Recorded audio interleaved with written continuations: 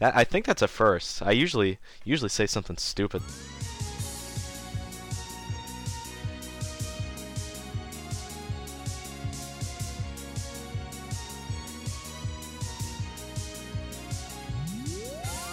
And welcome back after a long hiatus to Emblemcast, the Phoenix Wright podcast. Sheffin, would you like to tell us a little bit about that? We could, but more importantly, we got a special guest with us this time. We do have a special guest. Would you like to introduce yourself? It's not Mangs this time, guys. We swear. Hey everyone, Gas Station here. What's up, dude? Hi, guest. Yeah. Welcome, Yeah, guest. thanks for having me on. Thanks for coming Glad on. to have you Absolutely. Really appreciate it. It's a pleasure to have you on. Thank you. So. All right, I guess we'll get going in the first segment then. Yeah. Good. Yeah. Unless any important Sure. news. Who would like? I don't know. Is there anything to talk about? Nintendo Switch was revealed. That's a thing, right? Yeah. Maybe it's a thing. Wait. That was actually a really cool reveal. It was I a was cool like, reveal. yeah, it was pretty. Although there were some parts in the trailer that I thought were kind of dumb. Like the. Like realistically, who's gonna be playing Street Ball? And then, hey, let's play Right? 2K Yeah, that's on not a gonna park happen. bench. Yeah. You know the kind of guys. You know the kind of guys who are gonna be playing 2K instead of playing Street. The guys who suck at Yeah, playing exactly. Street. Also, a lot of rooftop parties going on. Yeah, There just was. some- Also, there's Yeah. the edgy guy sitting on the top of the bench. Yeah. That everyone just not caring about fun his of. dog. Yeah. My favorite part They'll was tell you what, all the people hanging out, and they're like, "Hey, come play with us. You're just alone inside playing like, games." "Hey, we And- can see and you the from woman's your like, house. Okay, I'll come out and just Yeah. continue to play games and ignore all of you. It's like, hey, there's this random rooftop the, party happening, and they're waving at me from the rooftop in my open window to tell me to hang out with them. What's the worst thing that could happen? Oh, I know. I'll bring my Nintendo with me. Maybe they brought her for the express purpose of Yeah, the they Nintendo Switch. saw her- Maybe yeah. they actually Yeah. hate that woman, and they're like, "Man, Kathy's such a bitch, but she does have a Nintendo Switch. Fucking Maybe we should Kathy, bring her up." right? It's elementary school all over again. Yeah, it is. Yeah. They're like, "But she's got Super Mario Switch. I really want to play that game. She's got the new Mario. I heard Yoshi's in that one." Look, just give her the Tostitos, and we can play the Switch. She's only here for the Tostitos. Every time she's at a party, she just wants to eat our food. Now we can make an Hide agreement. the food. Yeah. Play Bring us the games, everyone Switch, will be we good. give you Tostitos. Use the Switch as a bargaining chip Just to at a make sure we party. don't date ourselves, I'm going to allude to things that happen in the future. So It another- sounds like this was recorded more recently than it was. Oh yeah. How about that? November 31st, Yeah. guys. Anyway, so Dating the podcast. So, what were you gonna say, Devin? So another cool thing about Switch, bring this back to Fire Emblem. Another cool thing about Switch is we're gonna have the best of both worlds, because the next Fire Emblem game, most certainly, not counting mobile, will be HD and also portable. So that's gonna be cool. Assuming they put it on the Switch, of course.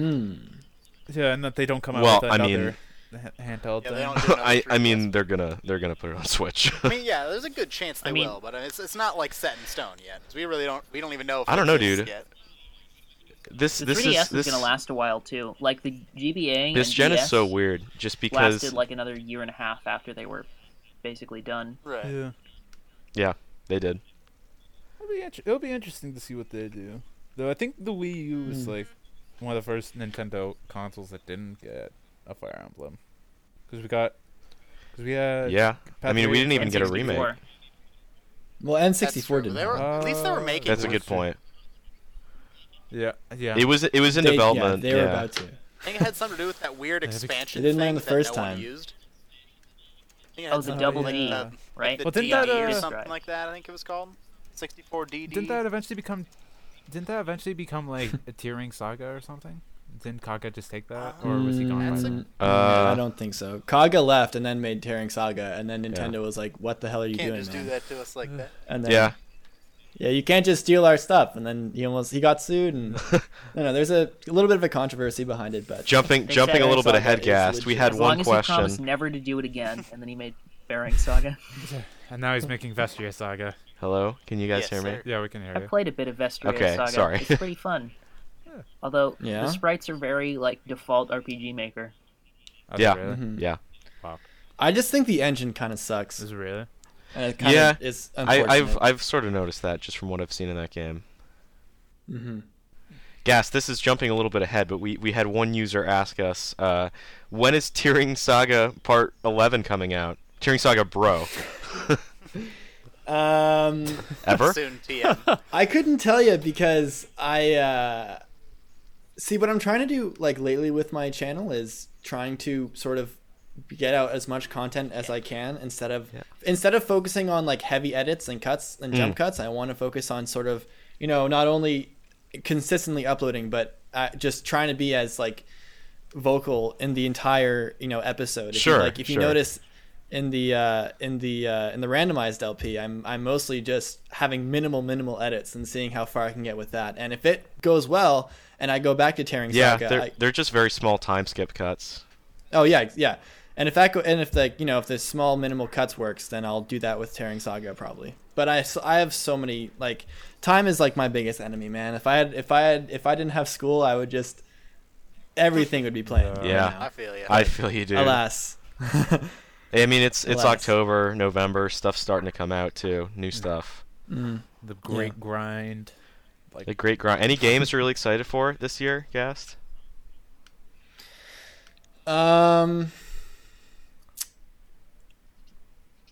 If I could play the new Final Fantasy game, I would like be all over that because that just looks so legit. It looks pretty cool. 15. And in terms of other things, Pretty much all the nothing games. particular. Yeah, all the games I really wanted to play this year got pushed to early 2017. Rip. Like Horizon Zero Dawn looks pretty fucking cool, but that's gonna be 2017 again. Obviously Zelda again, 2017. Great push to 2017. Yeah. Yeah. So does anyone? I guess we should talk about what we've been playing. Does anyone wanna get into that? I could go. Sure, I'll I've been start. playing Fire Emblem. All right, go for Yeah. it, man. Oh yeah. Actually, Hussar, why don't you start? Because you have the most Fire Emblem to talk about, Yeah. probably. All right, yeah. So I'm not very good at like finishing console games by myself. I usually play them with friends or just do it on handheld. But I've been trying to change that. So I got Path of Radiance like a month and a half ago, and I had Radiant Dawn too. So I've been playing through them, and I just beat Radiant Dawn yesterday. Wow. Yeah, Wow. yesterday I was like at the start of the tower, and I sat down and I was like, oh, I'll just play an hour, and then I'll check out some Bloodlines.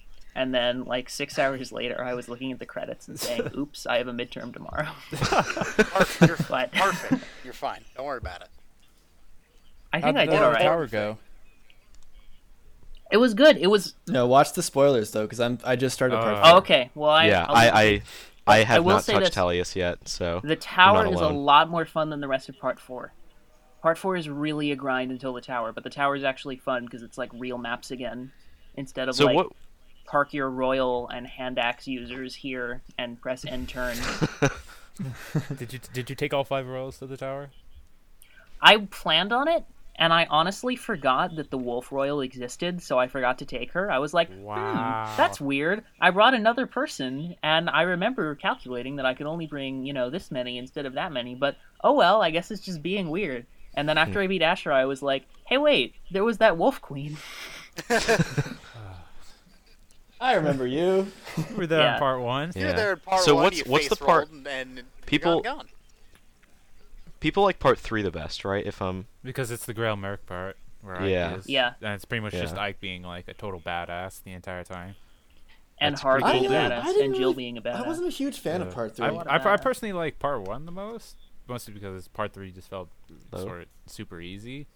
But Yeah, that was sort of my thing too. just Like I really liked part 1 because it was challenging and you didn't really have a lot of units that could like stand on their own. And then part 2 is like I felt like Alencia was just like the greatest character of all Fire Emblem in her entire story, like albeit being it small. And then part 3 so far, like I mean, when I played, what I remember of part 3 was just like literally soloing fucking whoever's I don't even remember, like Benyon, I think. Benyon. Just like crushing Benyon with like Har and Ike, like it was outrageous. It was They just crazy give you a ton of how much powerhouses damage and they put did. them in the same few chapters, and they're like, all right, go ahead and face roll this. You got Yeah. Ike, you got Titania, you got Har. You really don't need much else. isn't there that Yeah, one? and it's There's that one chapter in It's part funny 3 that where you can literally it's funny that one-turn like it, in isn't this there? in the actual like story, it's like, oh my god, the Grill It's mercenaries the are actually flying map. steamrolling us, and then in The actual Grail gameplay, it's like, wow, mercenaries this is are actually steamrolling so stuff. easy.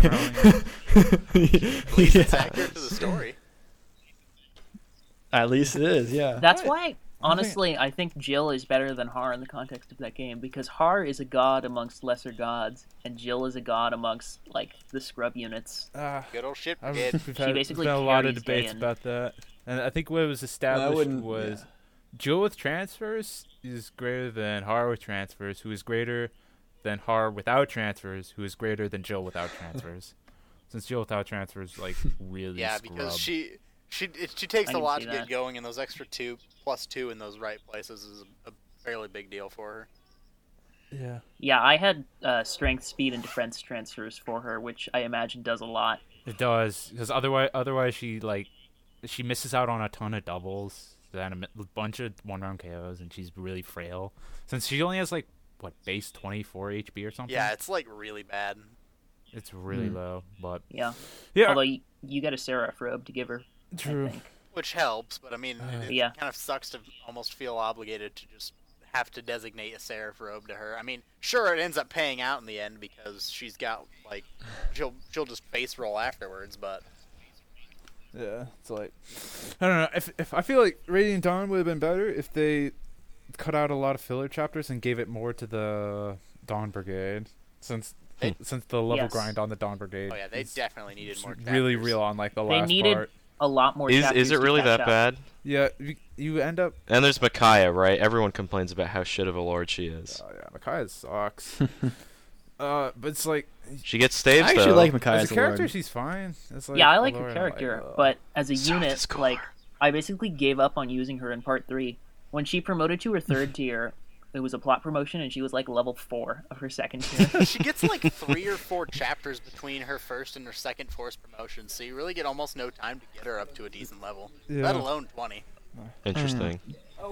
Yeah, but honestly, like at the time, the pattern of like main characters in Fire Emblem was just like they were all like front line and like bruisers, except for like Roy, who is I find Roy was good until the only thing that holds Roy back is that his promotion's super Yeah. late. Yeah, exactly. But like in terms of like all the other lords, like you have Eliwood who's a beast, you have Hector who was a beast, Lyn was and then Ephraim was just broken.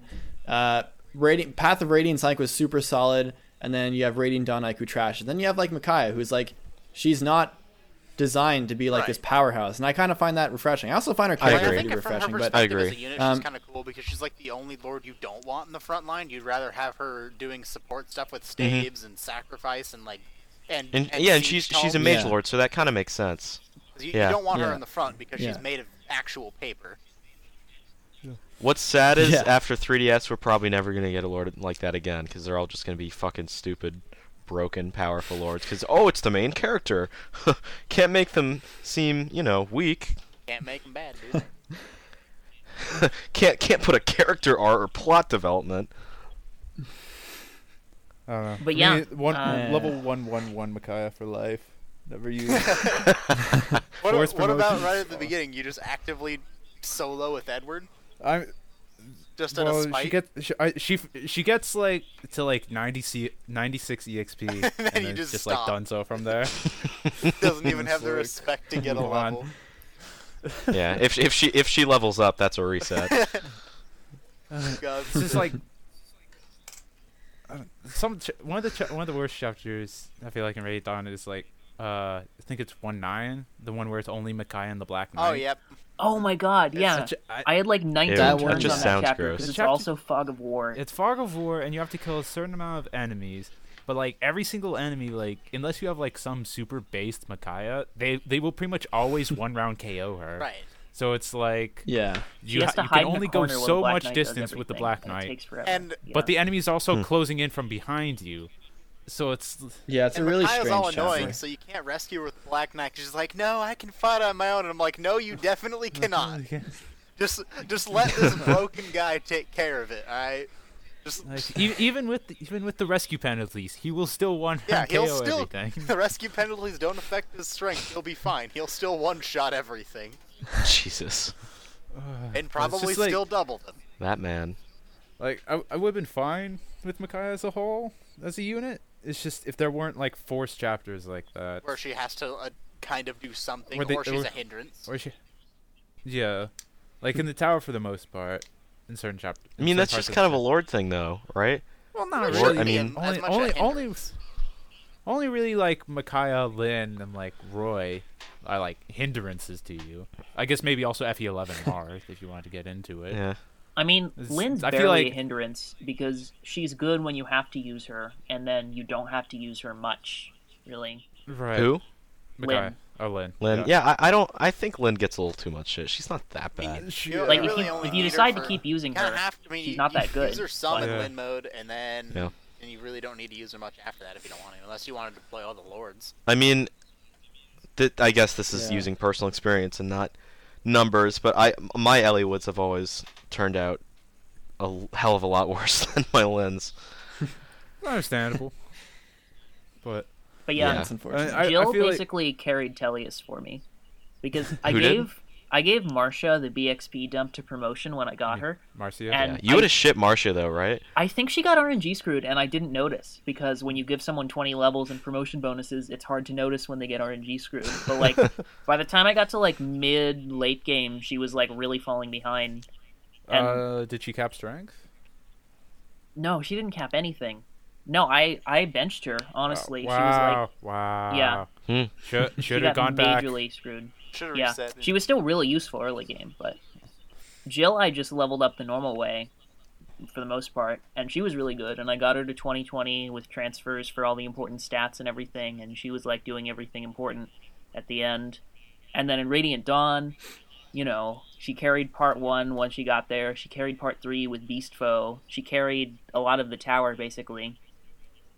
You know, she and Har were both at their caps, and Har has more HP, but she has more speed, which can be useful because that Speaking of gets her past a couple doubling thresholds. Speaking of that beast vote, that's also my other biggest complaint about Radiant Dawn is all the hidden items in Yeah. Oh, yeah, well, that is especially such because of how bullshit. important Beast Foe is for part 3. Yeah. Because you can kind of get face rolled if you don't have it.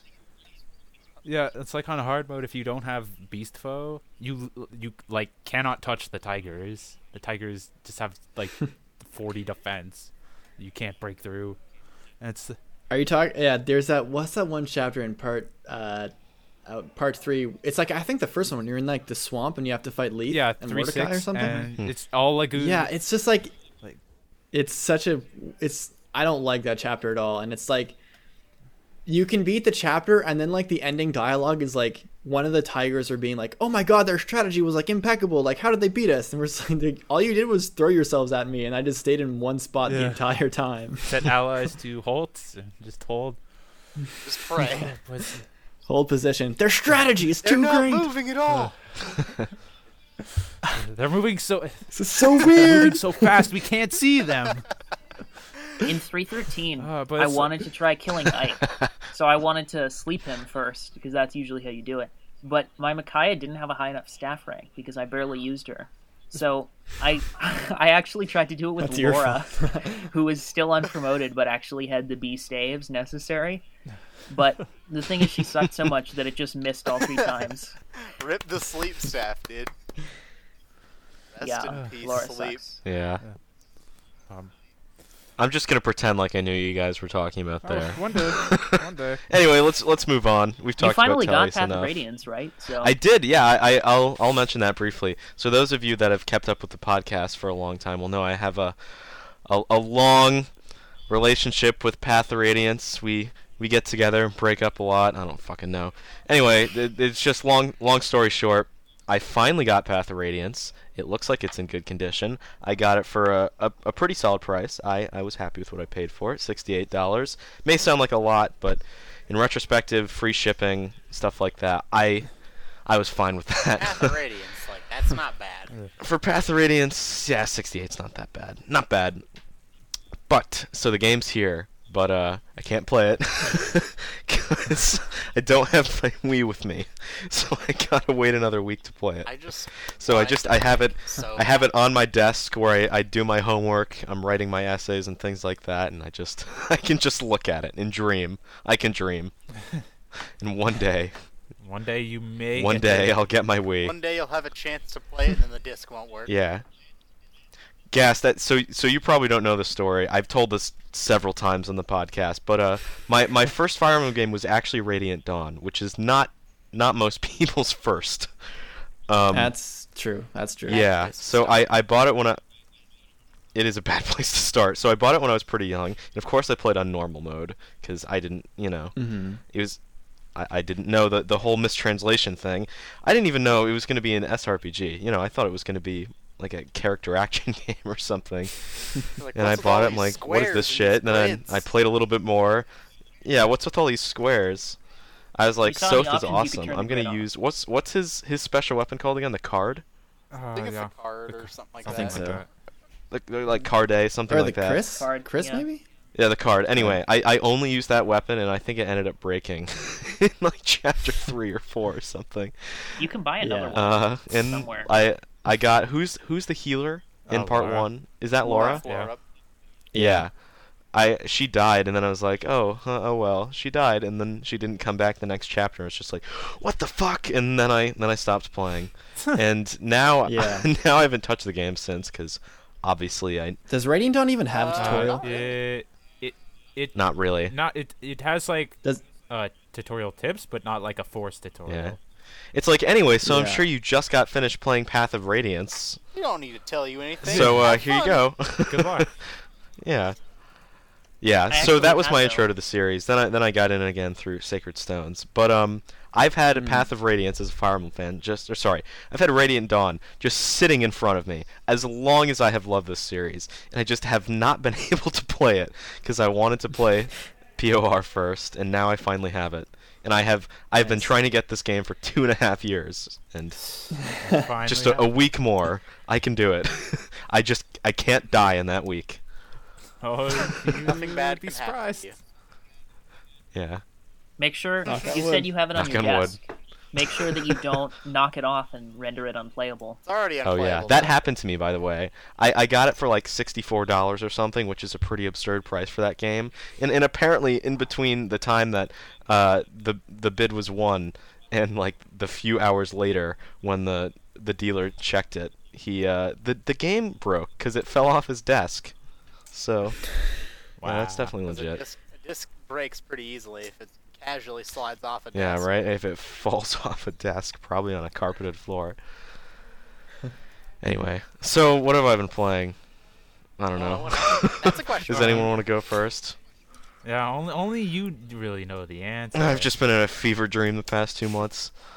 I mean, I can go. Why don't you Uh-huh. think about it? Oh, I can and tell you what Shep I've can been playing. go? Yeah, Go ahead and go for it. So- guys. Chef, why don't you go ahead? So This is the Phoenix Wright cast, as we know. basically, So there's been two things.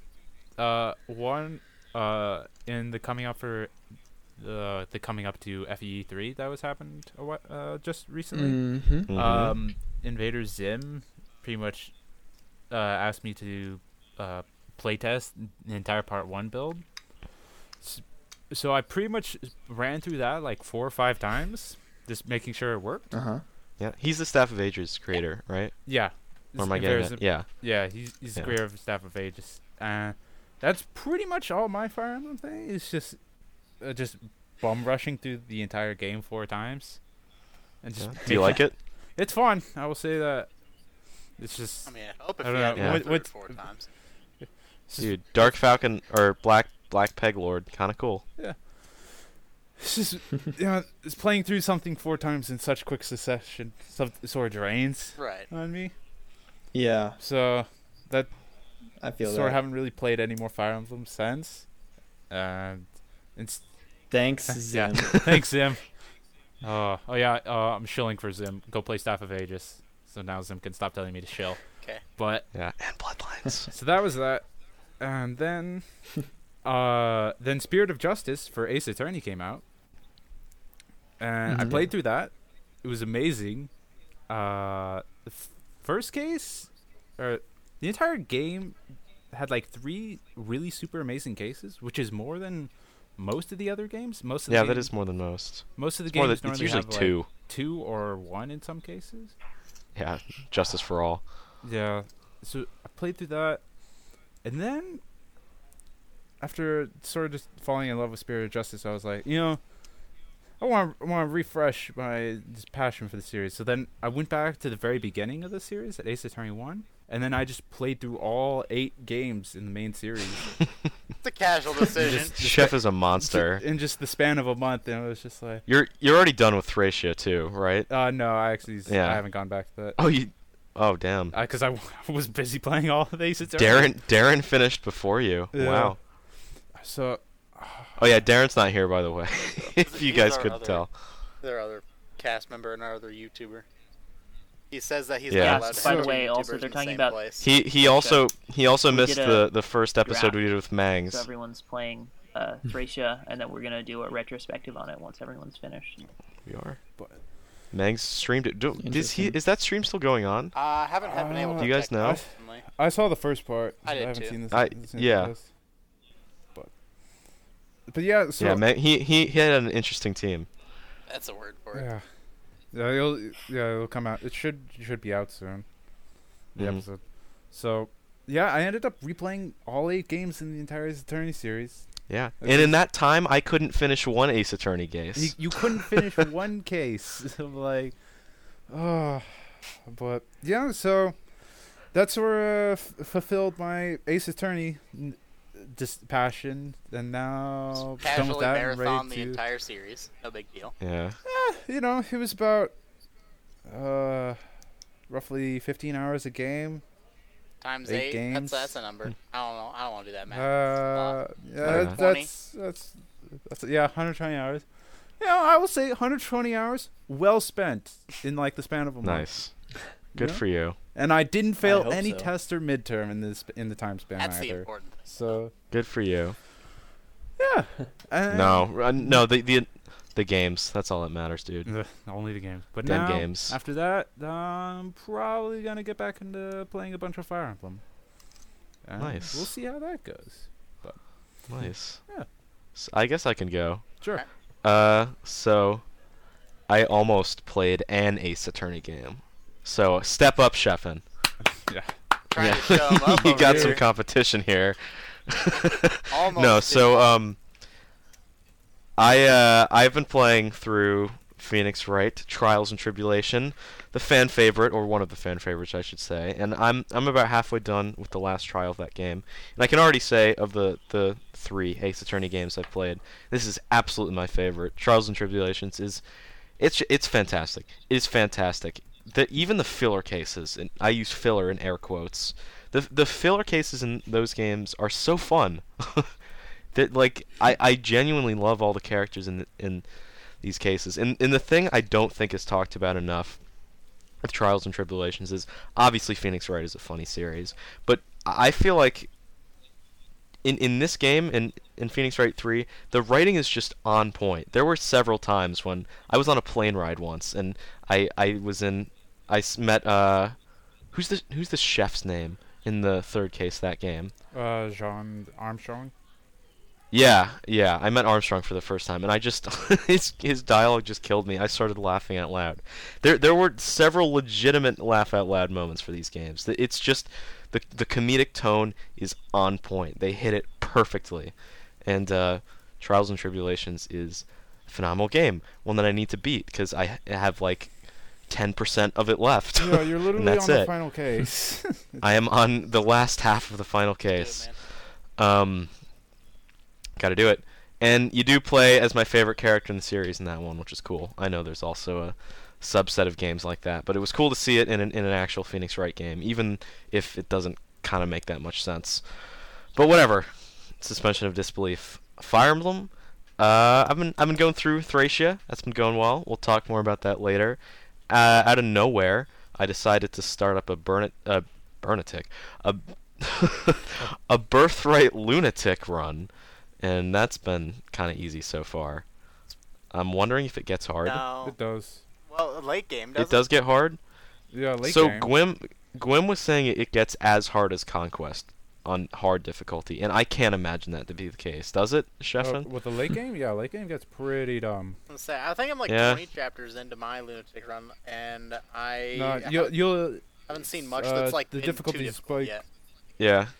Honestly, after beating Birthright the first time, I didn't think I'd ever go back to it, but for some reason, I felt compelled.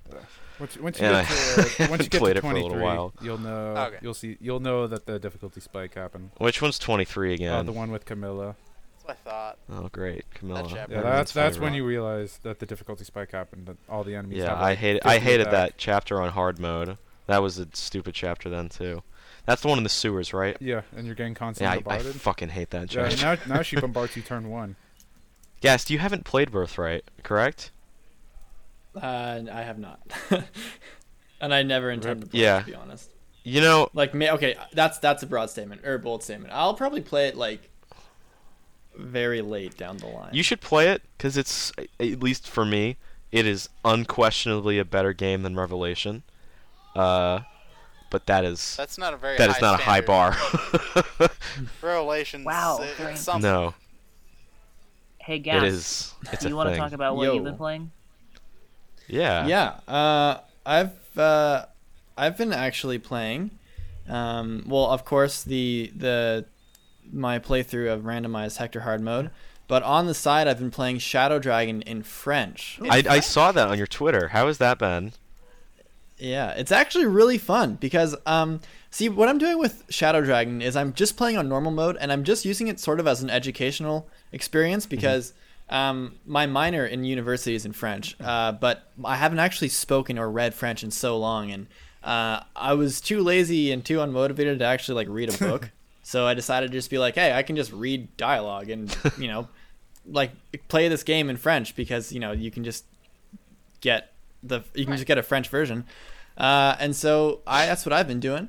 It's been really fun. I'm only on chapter 5 right now, and aside from that, I hope to go back to FE4, and of course, just actually been playing a lot of Melee lately. Actually, Yeah. How's that? yeah, it's fun. I'm Did you very play in and out competitive with or the. no? I do actually. Really? Who do you main? I used to play competitive, but it was like we're talking about locals in the Sure, Maritimes, I mean- so it's Yeah. nothing. It's nothing huge. But Yeah. that being said, I played competitively. Did fairly well. Then That's took cool. a break, and now trying to get back into it. But Yeah, yeah, it's fun stuff. Competitive gaming is Mhm. it's great. There's a lot of good communities out there. it is pretty fun. Yeah. Yeah, that's pretty much that's me. good for you. And of course, playing various ROM hacks and working on Bloodlines all the time. Yeah. How's your work on Bloodlines? And I will going? say, I've been playing a little bit of Bloodlines recently, and it's some good stuff. You're doing good work, Gast. Thank you, appreciate Of it. course. What chapter are you on? Oof, I'm on. I'm gonna look it up right now. I don't know the number, but it's with Cadvan. Is Ooh, that 1 4? 2 Or is 1 that- dash 3. Yeah. I think it's 4. Well, you'd probably know your own game. Yeah, it's like it's technically Oh, yeah, chapter 'cause 4, prologue. but it's called Yeah, yeah, 1 that's 1 right. 3. Okay. We'll Yeah. say, Mhm. not a fan of that boss. Cadvan? Yeah, Yeah, he can be pretty scary. he is pretty scary with the longbow. That's an interesting Yeah. class, because I mean, you sort of did Kinshi's before Kinshi's, really. At least like flying Yeah, bows. you can say that. Uh-huh. It's like Yeah.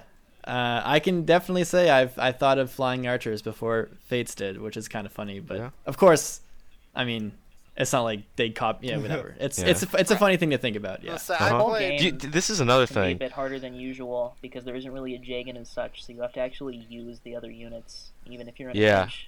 pinch. Can you explain to me, Mhm. because this is a character that I'm still pretty early in. I have really been enjoying what I've played, though. Can you explain to me sort of the Sure. design philosophy behind Dewey? Because that's what I'm interested in. He seems like, I don't know, just an interesting unit to me. Still trying to figure out his Okay. his niches. Right. So the thing with Dewey is that he's sort of designed like a sort of Kaga-esque character in the sense that his growths are really bad, but when he'll promote, it's going to be significant. But he's sort of this weird thing because depending on like what the chapter he's playing, it can either mean he'll do well or not. For example, in chapter like 1-3, he's not that great because he can't really like be effective against many characters. But Yeah. down the line, when there's sort of, there's these thematic chapters regarding a specific class or specific themes in the chapter, things that he can actually excel in because there's characters that he can do effective damage on. And aside from that, he's always been designed as sort of a support character. He's never been a kind of character that you can just kind of throw out there and he can be as sufficient as like Guy in the sense that he can be a dodge tank. He's not really like that kind of character. Interesting. In the next couple of chapters, you'll get an item for him that sort of establishes what kind of character he is, and then that sort of theme of him being a supportive type in the game in gameplay will sort of be realized, and people will get a sense of what Dewey's all about. Dewey's cool. I mean, it's certainly an archetype I don't think we've ever really seen before. Like you said, it is sort of inspired by some of those Kaga characters, but I mean, Dewey's very original. Like what you're doing, Gast. Another interesting thing is, people may correct me. What I've seen so far, there is not any like stupid broken characters in this game. I would agree. I'm on like chapter, I think it's 8 in Bloodlines. I still need to finish it up, and unless there's anyone left that I haven't gotten, no one really stands out as like absurdly broken, but no one stands out as useless. Yeah. Like everyone has some sort of role they can serve. everyone's like pretty good, But it's refreshing to see that. I was gonna say there. Yeah. See, well. There are some characters I've noticed that I personally don't think are too great. Like Lemony is nothing to write home about. Nilo's like especially since you have people like Agali, who in a lot of cases is going to be faster and his speed's not going to be as much of a problem. But they're not. Neither of them are useless. Like you can still make them work. I found Tyron to be a pretty good thief. I've enjoyed using him. He's a pretty classic thief archetype, it seems like, so far. But yeah. Say in terms can't of go wrong combat, there. he's not doing a whole lot. Yeah. But he does get a personal weapon later on. And he does double, and double is so good. you got that. That's good. That's good. I was hoping people would catch that. I deployed him Good, just good like stuff. on a whim because I happy. didn't really want to, because I could tell that was like a long chapter, and I'm like, well, I don't want to really bring any of my 4 moves, so I just put him in because it's like, well, he can move a little farther, and then he had a line, and I'm like, hey, what do you know? I'm looking right now, and this seems absurd to me. I don't think this is supposed to be right. My Bram at level 6 has 10 Maj. That may be a glitch. You might be using an old. I'm probably using I an older did version. send you an updated patch since you're on Max, so Did you? I linked it to you a while ago. I'll have to check that. I Doesn't remember matter. seeing Anyway, some- and my other question is, can we expect any cool things from Bram in the future? I'm sure we can, but Yeah, he gets, you see, that Bram's funny because he's sort of like I've been told this. Have you guys ever played The Last Yes. Promise? And you know how like there's this kind of joke that Kellic is like an insane edgelord? Yes. The weight. Can you handle the weight? He plays Yeah. he plays Sonic 06 music as yeah, his and theme. like in his world's this theme.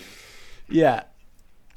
Yeah, and so I've had people tell me that like, Bram is sort of, you can argue that he's like an edgelord, but he's what I try to do is kind of like push that sort of character of being an edgelord, but trying to like justify it in the way he was brought up and the way he had to like deal with life. So that's something that I try to send forward, and whether people get with it or don't, it's it's their kind of their perception of him. But yeah, there's Bram is, yeah, he's gonna have some pretty crazy plans, and some crazy stuff happens to him in this patch. Yeah. And I'm so excited to get that. Yeah, I've seen some dialogue for it gets Bram pretty where he'll hairy say for him. something, and I'll be like, well, that was a little edgy of you, dude.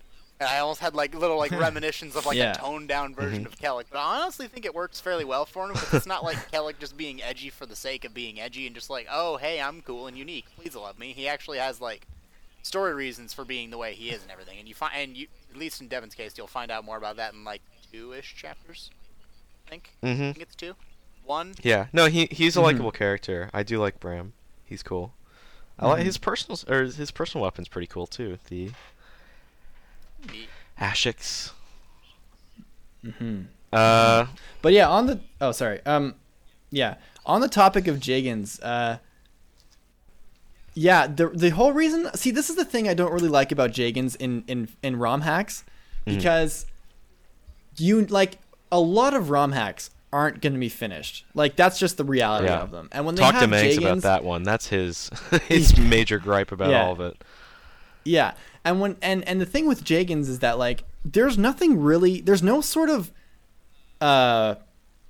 consequence to using a Jagan in a ROM hack, because unless the game is finished, then you're not going to see Penalties. the penalties of using a Jagan until because you're just not going to, because the average lifespan of hacks, they're usually I feel like the average of all the hacks that are still active and that are finished, Jagan or ROM hacks sort of last maybe like on the higher end, maybe the low 10s. I was gonna say around 10 or so. And up to there? The standard length, unless one's finished, like Last Promise or Requiem or something like that. 10. I would say 10's about the magic number there. That's about where they all end up. And I feel like when you're dealing with games that are this length and you have a Jagan who is Jagans are going to be sustainable for a long time until they fall off, and the games don't really get to that point. It's just they could just do that instead, and that's they might not do it, but that's what I usually do. And when I was making Bloodlines, I was like, do I really want a Jagan? And does a Jagan really fit in this story? And I couldn't really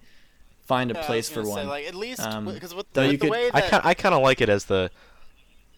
Go ahead, Keegan. With the way Sorry. that the story is around Bram, at least as it currently stands, there wouldn't really make sense for him to be with anyone else, let alone someone who's broken. Yeah, I was gonna say I like it as the sort of ragtag group of mercenaries. It's cool. I guess if anyone, it would be a Gali, but I have there's a reason that a Gali is just a mage and is just him. Do you like a Gali? We'll get to that in my last question, and then we'll move on to. Has anyone not talked about what they've I think played? I'm the last one. Keegan. I think I'm the last one. Yeah. Keegan. So one more question, then we'll move on to Keegan. But do you have a favorite character in this game? Could be character-wise or unit-wise or something like that. in Bloodlines? Yes. Oh, Would it be Bram? I don't think it would be, to be honest. I think my favorite character, I really like. That's a weird question because I feel like I'm just bragging about my own games. No. I mean, you should be proud of your own work. It's not bragging. You put your own damn time and effort into this. You should be proud of it. Oh, well, okay. Well, in that case, I really like the potential for I was Radali. about to agree with that. She's the character I'm definitely the most interested to see what's in store for her. Yeah. Which one is Radali? Sorry about not. You haven't met her yet. You haven't come across her. Well, technically you have. I've seen some later chapters being played. You technically on have YouTube met or whatever. Radali, but you don't know which one is? Radali. What class is she? She's the Jester. She's the Jester. Oh, okay. Yeah, of course I know who that character is. But she just and actually there's Radali and Marco.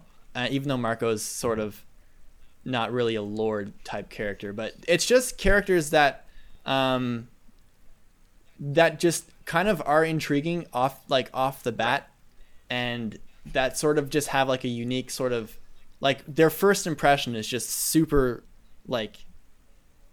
super interesting, because there are some characters who for example maybe for example in FE7 people like Dorcas and people like Bartray and people enjoy Sane, but they don't really for me at a surface in a first impression sort of thing, it seems sort of archetypical and maybe not very their sort of impression isn't very deep, because you're oh, Dorcas, he has good supports, but he's just he's the fighter guy. But when you have guys like Renault who sort of have these early introductions and sort of these early sort of Easter egg kind of things, and then you sort of just kind of you just got this weird sort of impression with Renault that he's not maybe he's not just this sort of this normal priest priest kind of guy. Yeah. There's some sort of like there's intrigue Renault's to him. pretty and that's, awesome. Great character. Yeah, there's characters who are intriguing off the bat are the ones that I really enjoy the most. It's like that for me with s- Jafar as well. Jafar always stuck out for Mhm. me in FE7. Yeah. So it's those sort of characters that in Bloodlines I think would draw me draw that I would say my favorite are, because Uh-huh. for me Marco is intriguing, and so is Radali, Mhm. who's also pretty intriguing. For me, Did, for the characters heard that I've met, I really like Malcolm. I think you did Malcolm really well.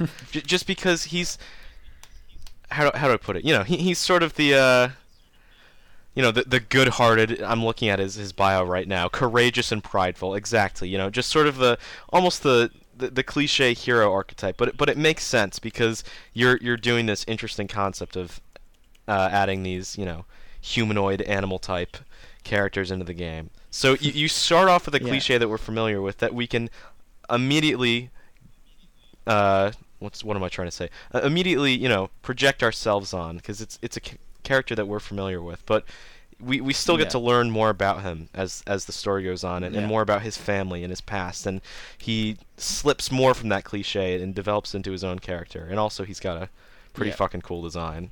So I do like Malcolm a lot. Thanks. And that's sort of like the interest. That's sort of like the cool part about tropes, is because Right, tropes are great. You can 'cause only you go can subvert expectations Yeah. with them just as much as you can make things cliche and bland, I guess.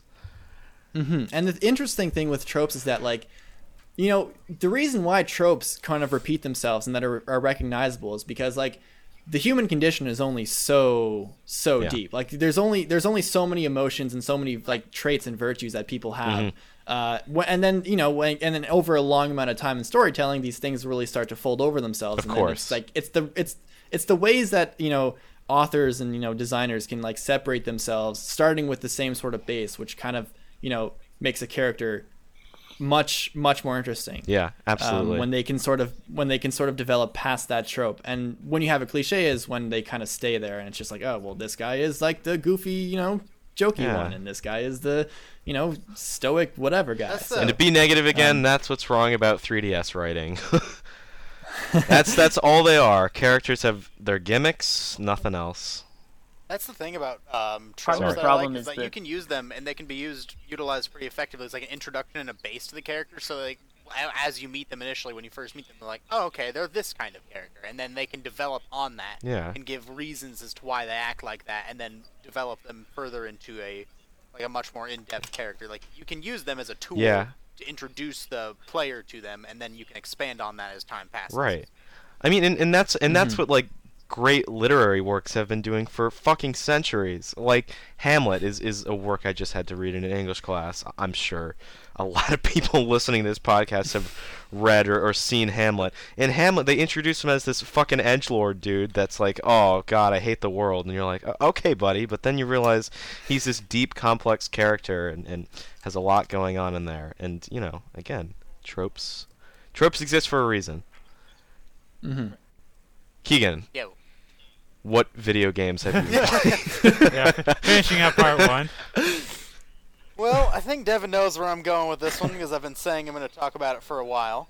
Oh, So, I'm excited about this So one. about a month back, Danganronpa went on sale, both 1 and 2 on Steam, and Devin was like, "Hey, you should go get these games. They're pretty good." And I'm like, "All right, sure, I'll go ahead and get them." So that on that Pretty good? on that yeah, Pretty good? You said they were really good and that you really liked them a lot.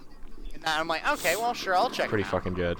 And then my payday rolled around. I bought them, and I downloaded it that day. It was probably around like 5:30 at night, and I opened the first. I'm like, all right, I'll go ahead and get started into this. Next thing I know, it's 4 in the morning, and I have been marathoning that game. And I'm like, all right, I think I see what he's getting at. This is pretty solid. 5.5 days and 60 hours later, I beat both games. And they were really good. I enjoyed what they did. I don't usually play those kinds of games much. And I suppose Danganronpa in and of itself is a bit unique in the way it plays. I don't really know of a whole lot of other games that do exactly what they do.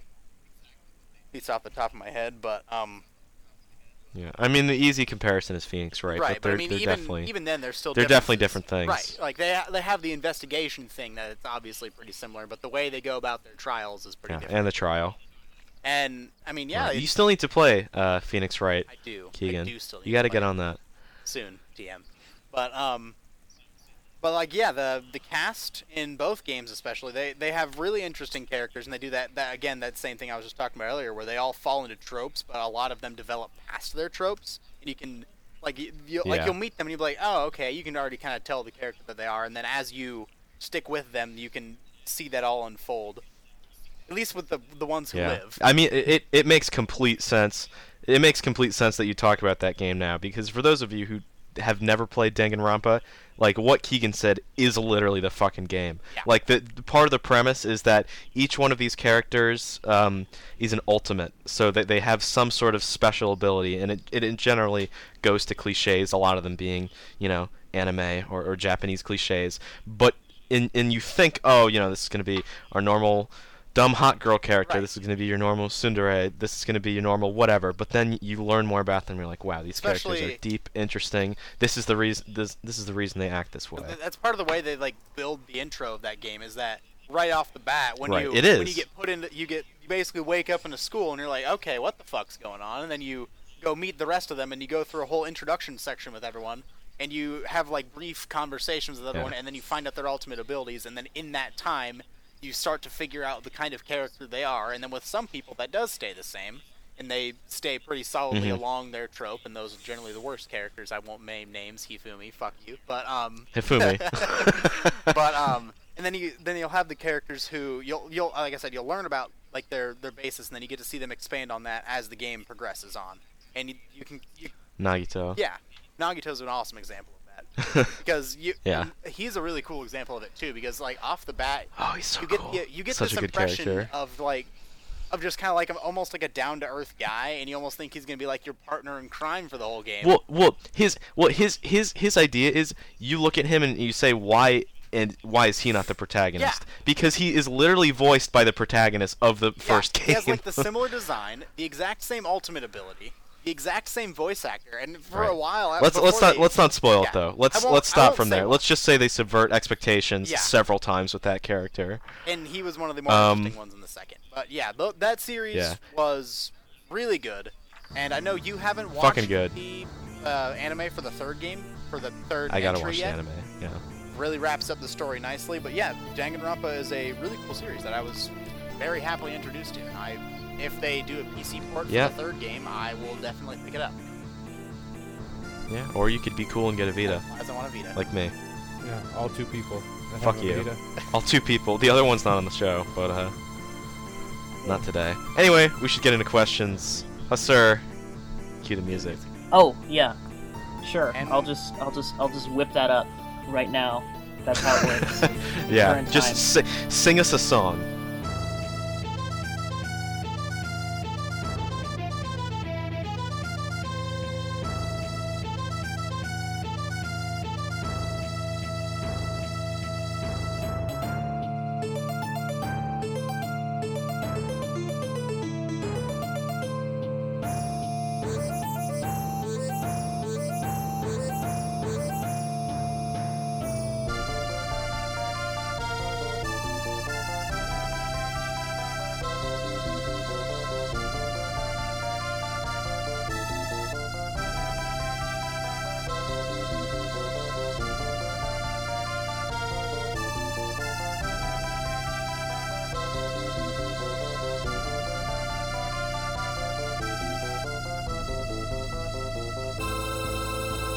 And welcome back to Emblemcast, the Fire Emblem podcast. I said it right. I think that's a first. I usually say something stupid there. That's generally what you do, though. Yeah, No, I'm that's just just you. Usually know, say something stupid in general. not fit to be host, Give me the show. or not fit to be living. So that was dark. We have guests here, as I'm sure those of you that have made it this far know. We're gonna move into questions. Hello, guest. Haven't gone anywhere. How you doing back there? Sorry that we have to keep Solid. you in this cage, but we we got to get your audio somehow. You'd leave if you didn't. Yeah. So the first question is by Guy 3002, who says, and I'm going to combine this with Rathlau Rathalau. Rathalau. Rathalau's question. They both ask, what motivates you referring to Gast, to work on your Hacksaws channel? Then the other one says, Gast, where was your main motivation for creating an FE hack with anthropomorphic animals in it? It's a direction that nobody has really taken in the modding scene unless you count that FE4 MLP hack, and I feel that in terms of setting, it's a really refreshing direction to go into. Okay. So what motivates me to work on my hack, and I'll start with the hack part. I actually couldn't really pinpoint like a specific answer. I mean, I really enjoy, just kind of letting my creativity sort of work its course, and just seeing what sort of really cool stuff you can just think of. And I mean, everyone sort of has that when they're sort of young, or when they're sort of like aspiring and really in their prime of playing video games, that they're thinking, oh, what would I make as a video gamer? I really wish I could make one. And I was always sort of like that. I always had stories flying in my head growing up and stuff. They always weren't great, and they were always sort of just like these concepts. And when I sort of stumbled upon hacking, and Fire Emblem was always my favorite series, and I remember when I was a kid and I had my Legos, and I would just be finishing playing FE7 for the Game Boy Advance, and I would just sort of like pretend I was like making this sort of like mock Fire Emblem scene with my Lego characters and stuff. So I always really had sort of a passion for sort of a Fire Emblem strategy based sort of game, but I never really had a means to do that. And of course I'm never going to learn actual coding and stuff, because I just don't have the time or the hoots to give.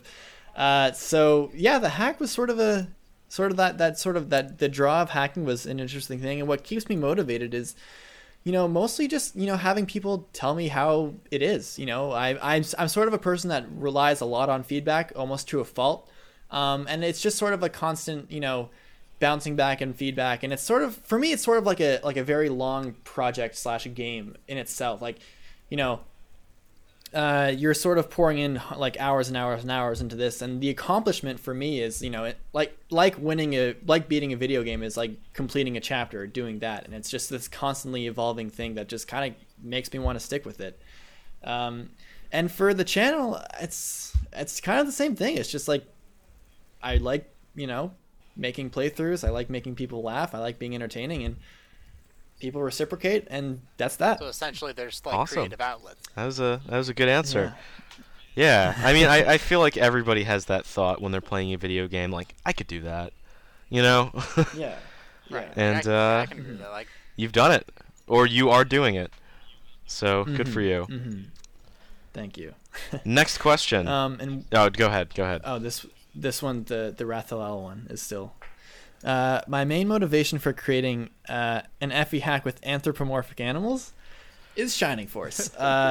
Funny enough, I think the guy who actually said that asked that question does know about I have an absolute love for Shining Force, and especially Shining Force 2. It was one of the first games I've ever played with my brothers. It's like one of those games that holds a lot of sentimental value. And it was I just loved that game so much. And, I just felt like Fire Emblem and Shining Force is just like, I mean, I think they were competitors to begin with, between Sega and Nintendo. And I think, I mean, just put those two together, and it's just like, oh my God, it seemed like such a great idea. Like, man, this is like the place to do it. So that's sort of how that happened. Got to play one of those games one day. Mm-hmm. Soundtrack is also godly. that was a good thing. Yeah. I feel Yeah. like every soundtrack from that era is just like, holy shit, you got to hear this. Yeah, pretty much. Yeah. Yeah, so, awesome. Next question is asked by, Aviator G, who is, I think he's asked several questions, right? I name recognize sounds a the bit Levin familiar. Flare, and yeah, it sounds familiar. Anyway, he asks Gas, what are your thoughts on FE4, and what drew you into Fire Emblem in the first place? Okay, so FE4 is kind of a mixed bag for me. I mean, I've only played the 4 chapters, and I'm still just starting on chapter 5. But there Chapter are some 5 parts of is FE4. something. Yeah. Those bolting maidens. Yeah. The thing with FE4 is it kind of makes me feel different emotions. So I like the writing is sort of something that you have to sort of embrace, and you have to understand that I feel like to appreciate the writing in FE4, you have to put yourself in that sort of perspective that there's a lot of time skips going on, that supports don't exist, so you kind of have to draw your own conclusions as to why, for example, Sigurd and Deirdre would be in love with each other between 5 turns. Yeah. Like it's that kind of thing where you have to like understand that these are large scale battles, but at the same time there's only like small like platoons of like units that are it's kind of hard to immerse yourself into the story, in my opinion. But once you do, and once you sort of just accept FE4 for what it is, it gets easier. And in terms of the gameplay, I really like the hit and run sort of way of doing it, where it's you have all these mounted, and you can just kind of like come in and like you hit and then you run, you hit then you run, you hit then you run, over and over and over. And it's sort of this always sort of there's when it comes to fighting, there's never a dull moment, but when it comes to not fighting, it's dull. Yeah. So Yeah. it's a weird Absolutely. sort of it's a weird. That's a very good way to put it. Yeah, but it's sort of like this weird dichotomy of like excitement and boredom, and it kind of just leaves with a mixed opinion. Yeah. Like for all the cool things FE4 does, it feels like there's something else that kind of is weird about it. So I'm mixed on it. I do enjoy playing it, and I love streaming it. I feel like it's such a fun game to stream, and I've already had so many funny moments with playing FE4. That are just honestly, some of those parts were like the most entertaining and fun times I've ever had playing a Fire Emblem Wow. game. And I think that has a lot to do with just streaming and Right. interacting with people. And what drew me into Fire Emblem in the first place was Melee. Melee, brawl for me. Melee. Yeah, Melee was playing. I used to actually only play as Roy. And then when FE7 came out, I was like so confused. And then Roy was the kid, and I was like, "Oh my god, this is like mind blowing." Yeah. And I was very confused. I thought Marth was Hector, but that made no sense. And I was just like, "Where's Marth coming from?" And he never showed. And then I found out that it was like the first and second, and the third and something game. So yeah, that's how I started. So that's the interesting thing. I feel like I'm like pretty much every. So that's the interesting thing about Go people who start playing the games off of Melee, is because the two FE characters in there aren't even in any of the English titles at that point in time. And in the case of Roy, you never see him in an English title, and in the case of Marth, you don't see him in an English title for like I don't even know the time gap. It's quite a few years. Well, And 4 installments later. Yeah. for me, Well, the thing that I think, well, at the time, Melee was released after FE6 or in promotion for FE6. So Japanese kids, They knew what was up. yeah. So Japanese kids they knew what was going on because they were just using Roy for the first time. it was like Corrin and then, for of course, Fates. FE7 comes out. Yeah, FE7 comes out a year later, so we're like really confused. And then of course they know, Marth is like a very like the Marth games are super popular in Japan, and way more popular in Japan than the States for sure, or in North America rather. Right. Yeah. All right. Mhm. Well, they were. I was gonna they say were at just the time, my haven't like North America pretty much surpassed them in sales now. Oh, I have no idea. Maybe, probably. That I doesn't mean, matter. North to Japan a America's lot of the just time. North America does have like 300 such. million It's people. so much bigger than It Japan is a is. larger Not country, so we have that, or continent, I should say. So we have that advantage. Yeah, and the Yeah. advantage of it being a continent, and not even just a country. Yeah, and Japan's like a pretty small country. What I was gonna say is just with that confusion with characters not being where you think they should be. Brawl was what got me into Fire Emblem, and like I said earlier, Radiant Dawn was my first game. So obviously Ike is in that game, but not for a while, and I did not get that far. So for me, it's like, where the fuck's Ike? I bought this game because Ike's on the cover or on the back or something like that. It says Fire Emblem. It says he's supposed to be in this game. Where's my cool beefy sword man? I just have Micaiah My thing was and Edward. Mine was I started with Brawl 2, except my first game was Shadow Dragon, so I didn't have that issue. I'm just like, oh hey, there's Marth. Yeah. Yeah. Okay.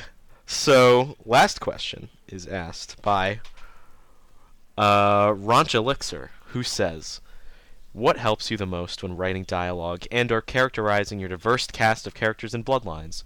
Which units are you particularly fond of?" Which I think we already talked about a the last little bit, portion of but that, at least. Yeah. Yeah. yeah. Yeah. So what helps you the most when writing dialogue or characterizing your diverse cast of characters and bloodlines? That is a good question. A lot of the characters are inspired by friends of mine. Kale is actually based off my real friend named Kale, who's a goofball who makes me laugh all the time. And Tyron is based off my other friend called Tyson, who is also best friends with Kale and best friends with me. And Alex is who Agali was derived from. Funny enough, I have my very old notes of chapter 1 when Agali first comes in. His name originally was Xander. Wow. I mean, Yeah. wrong class. That's but right something. man. Yeah. I thought that was pretty funny because Xander came out. And I was like, oh my god, I could have beaten him to the punch, but I changed it to Agali. So yeah, a lot of the characters have to do with either my past experiences, or things that happened to me in my life that I felt I could sort of personify to a sense. And writing dialogue, it's I'm talking, like, I speak to people all the time, like I'm sort of social, and so there's a lot of conversations that I've had that kind of stuck with me, and a lot of people I've had in my life that sort of had not a profound impact, but a unique impact that sort of I built a sort of inspiration from. Like, for example, Nilu and Sadati were characters because their names were that because I actually know a girl named Nilu Sadati. So That yeah, makes and sense. she she was brown, and I thought, man, that's such an interesting thing I could work with, and that's how that was inspired. And other characters were sort of on a whim, and other characters were different motivations, even from not only my personal life but other Fire Emblem games, like Narbid, who actually Chef. You don't? I think it's, Is it Chef Wait. or I someone think else? it's Devin who hasn't got to that point yet. Yeah. Right, Devin. So I won't say too much, but he was inspired. Well, he's more of a Fire Emblem sort of character than other characters in Yeah, the I can game. agree with that. But aside from that, so writing dialogue and characters, it's just things that I've experienced that I try to personify and create dialogue out of, and that's how I write, and that's how I think of characters. That's Yeah. pretty cool to hear about that. 'Cause, I mean, Interesting stuff. because So Yeah. oh my that- god, Yeah, I Keegan? just lost my train of thought. Shit. you have a stroke? Are you okay? Evan's dying, but Do you need life alert? it sounds like you need the life alert. But Ooh. Yeah. I was saying it's kind of cool to hear the inspiration behind the characters, at least in a few of the cases, is based on like actual people that you know and are close friends with. At least in the case of like Kale and Tyron, who are based on like actual close friends of yours. Yeah. We ever gonna see a Mangs character? You don't have to answer that. Probably not. Yeah. Probably Oh, not. rip the dream. Rip. Mangs, awesome, forgotten. Yeah. Now they're no longer gonna do content together ever. Officially hates you. Killed it. Yeah. Sorry about that. Yeah. So I guess that's it for questions. We should go on to part 3. Huh? All right. Break down. Chef, would you like to sing us a song? I'm good. Going to part Alright, 3, now we alright. get to meet Ike.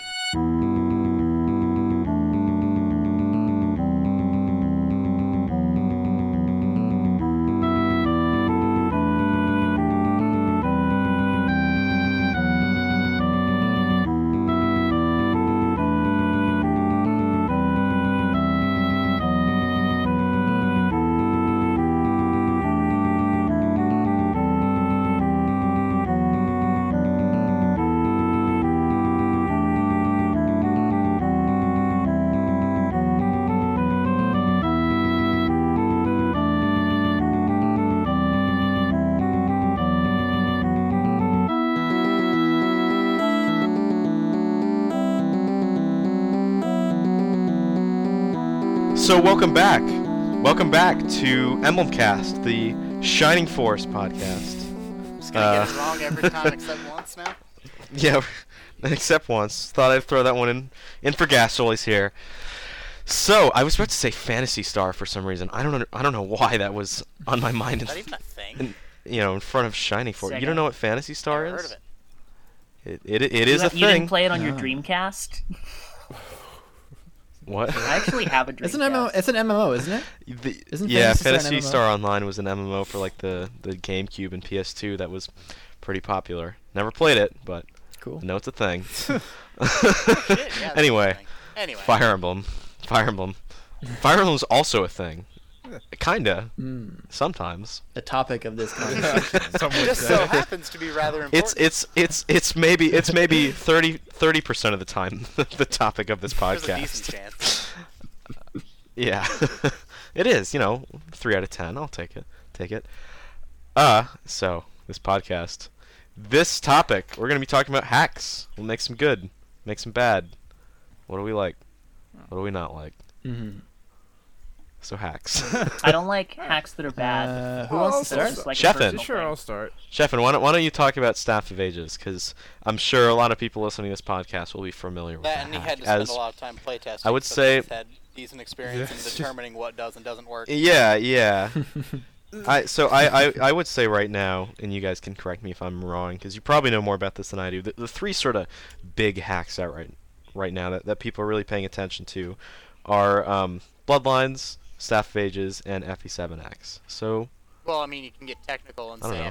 FE7X isn't a hack. I would throw Midnight Sun in there, but it's been really quiet for the last few months. Is it really? yeah, Mhm. it has been really quiet. I would definitely agree that, of the active hacks that are sort of in the sort of discussion circle would be Staff of Ages, FE7X. In terms, I mean, we can just use the broad Yeah. title as fan games. Yeah, Right, we'll call them projects. fan projects, fan games. Yeah, and it would be, I think it'd be Bloodlines because of course part 2 was released. Staff of Ages because they have their first arc has been finished, and FE7X because that always seems They to always be seem to be up to something. an over impressive there. topic of Yeah. conversation. They do. Yeah. They do. Good And stuff Olympian there. Nights, but Olympian Nights Yeah, is I was fairly gonna say, quiet. I feel now, like nowadays. Yeah, I for, haven't heard for anything most of about Olympian them. Nights, it's just like he'll like release patches and like add some stuff, and then he'll say he'll finish it, and then something will happen, and then Yeah. just wait. I mean, it's still good not to give him Yeah. any shit. Like I enjoy Olympian Nights, but like yeah, you can say it has been a while since we've gotten too much out of it. Yeah, it has been pretty Yeah, quiet. I haven't checked it out. I'll have to at some point. Too many games to play. Yeah. I will say though, Yeah. because this is probably not going to fit into the conversation anywhere else. I watched your Effie chess game on your YouTube channel. Oh. That was an entertaining That was thing. one of the ones I meant to I watch. can't believe That I was cannot literally I cannot believe someone put all of that effort into that, because It was it was yeah, it fantastic. might look a little It was such a rough good- around the edges, but like clearly a lot of work went into that. They edited a lot of basic parts of that game, just like character move. I mean, that's ridiculous. Yeah, it was honestly like a marvel to Yeah. play. It was so much fun. Definitely a highlight of the Yeah, event. I for didn't sure. see much of it other than that little clip from the trailer, and I meant to watch the video, but something happened and I didn't. And I just see, It was saw pretty like fun. I think they had the bishop piece move, and it was just like this huge diagonal line. I'm like, what the hell is this? Yeah. Yeah, that's the really cool thing about it. But it's definitely a worthwhile view because the writing is hilarious and the gameplay is it's so interesting. It's just like it's something even after playing it and watching it, I wanted to watch it again because it was just such Yeah, a unique thing. the writing was pretty Um, funny. So You're right. yeah. What for is sure. FE chess? It's exactly what it sounds like. It's someone who Is it- made Yeah, it's- chess is and chess the Fire happy Emblem character? 7. Yes. Yeah, it's so basically what it is it was a submission for a contest on Serena's Forest called Make a Fun Chapter, where it's basically the goal is to make a single chapter sort of hack where it was an all-encompassing fun experience, not frustrating, just really fun, maybe challenging, just a very entertaining thing to play. Right. And he just went and decided to totally annihilate the way the game functioned and implemented literal chess pieces like a rook that can only move vertically and horizontally, but infinitely until he gets obscured by either his own piece or the opposing piece. And same thing with bishops. And there was some it's honestly just a mix between Fire Emblem and chess in so many, and like it's literally self-explanatory. Pawn pieces can move only 1 or 2 spaces. Knights have and that they can like attack hook by knight functionality, which is cool too. That L shape sort of. The L shape, and it's so accurate, but also it has the FE twist, which is just it works really well. It's cool. It's very fun to watch. The other submission I saw on your channel, I think it was for that contest as well, was the FE4 one, right at the end of chapter 5. That thing. Yeah. That was hilarious to play through. The That was gameplay cool. the gameplay was a little on the easy side, but it was still a blast to see. Yeah, it was funny. everything, There were some fucking broken units that they gave you in that. Yeah, I mean, but it is reflective of the actual. Sure. chapter, I'd assume. It's basically But, like what if chapter 5 didn't go to shit, to not spoil things. Yeah. But anyway, back to the topic there. You were saying about Staff of Ages. Yeah, Sheffin. And the three big projects. So I guess you should continue on with what you were saying before. We kind of went on a tangent there. Yeah, so Chef, do you want to start off saying your thoughts on Staff Ages, as you're certainly the most familiar with that hack out of all of us? Staff of Ages, it's got some pretty cool concepts. One of the things that I'm more interested in seeing on how it plays out is it's set up in sort of an FE8 style route split, except instead of Eureka and Ephraim, it's Is that planned? I didn't know yes, that. it is planned. I think it that goes may up not to the have been route announced, split right now. so No, I I will think need I to think ask. I've seen something on it like going up to the route split. Like I've Yeah, seen, I don't know. Like, I've seen a I hadn't screenshot finished saying, like, you it either yet. go with Owen or Sawyer, so I think you're good in that Okay. regard. Alright, so then Zim can't kill me. But yeah, that's probably gonna be one of the more interesting things that I want to see the hack go with, and it's certainly set up. One of the things that I've sort of complained about with the hack is enemy density is really high for such early in the game. I think by chapter I would agree. I remember talking to Zim about it, and apparently in chapter 12 1F they hit the enemy unit cap, which is 50, which Like, I'm like, just on it's base chapter deployment? 12. Like on base Yeah, deployment. no, That's how many enemies there are, and I'm like, it's chapter 12. we don't. You haven't even given any promotion items. I don't think. I don't think feel like we the need- game's trying to scale up too quickly, which is understandable since that's one of the like the big complaints with like main series FE difficulties is it takes like a long time for it to catch up to most of your units. Yeah. So it's interesting it's interesting to see it try to like get ahead of you, but also at the same time it's kind of annoying. This is getting a little too far ahead of you. It gets a little too far ahead, or either you're forced to dump pretty much everything into like Sawyer, or Owen, or Eagle, or Bell, and then it gets out of hand then, which I feel like it shouldn't encourage dumping into no FE game should encourage dumping like all the EXP or resources into like a few units. Right. I feel like it needs to spread it Mhm. out, and I feel Yeah. like high enemy density is one of like the big causes for forcing to dump in to such a small handful of units, which I don't know. They say that they're going to be scaling it down in a lot smaller chapters with the route split, which is definitely needed. I But suppose, like, I at do least from a story perspective, at least from what I know of all of it, it kind of makes sense that you would be dealing with that many enemies, but it does, just because it makes sense in the story doesn't mean it should reflect one-to-one in gameplay. yeah. That's never really been a thing in Fire Emblem, though. Like there was always a contrast between the grandness of fighting an army versus actually fighting the army. They It's put like you in the perspective of know. like you're fighting. that's just They'll do it as like yeah, that'd just be a ridiculous thing to see in a Fire Emblem game. Like yeah, let's literally fight a 40-man army. No, how about let's just pretend it's an actionable army and fight Yeah. 25 Right. people. Because it's like, oh, It's here, also- you can send your ragtag team of about 15 people and go take on an actual army. Good luck, have fun, bye. Well, it's basically FE4, except like scaled weirdly and time wise. At least Yeah. they put a FE4 lot is- of Like with space FE4 between them.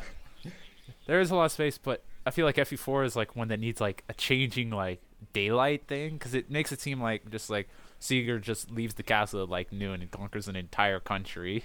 It's Yeah, like- you just casually. Yeah, like, it's "Alright, clearly I'll be supposed right to be, back. like, I'm gonna go take weeks, over a at country least. today. That would actually be a pretty interesting idea. Or I'm fairly certain in Advance Wars they do sort of like day 1, day 2, day 3 type I thing, haven't right? played Advance. I know the Last Promise in like one of the Yeah. like final last chapters. It does have a changing daylight system. Yeah, it's because it's like this Even huge. brings Oh, in interesting. Fog of- Yeah, it's like a huge. yeah, it's a huge like FE4 style map.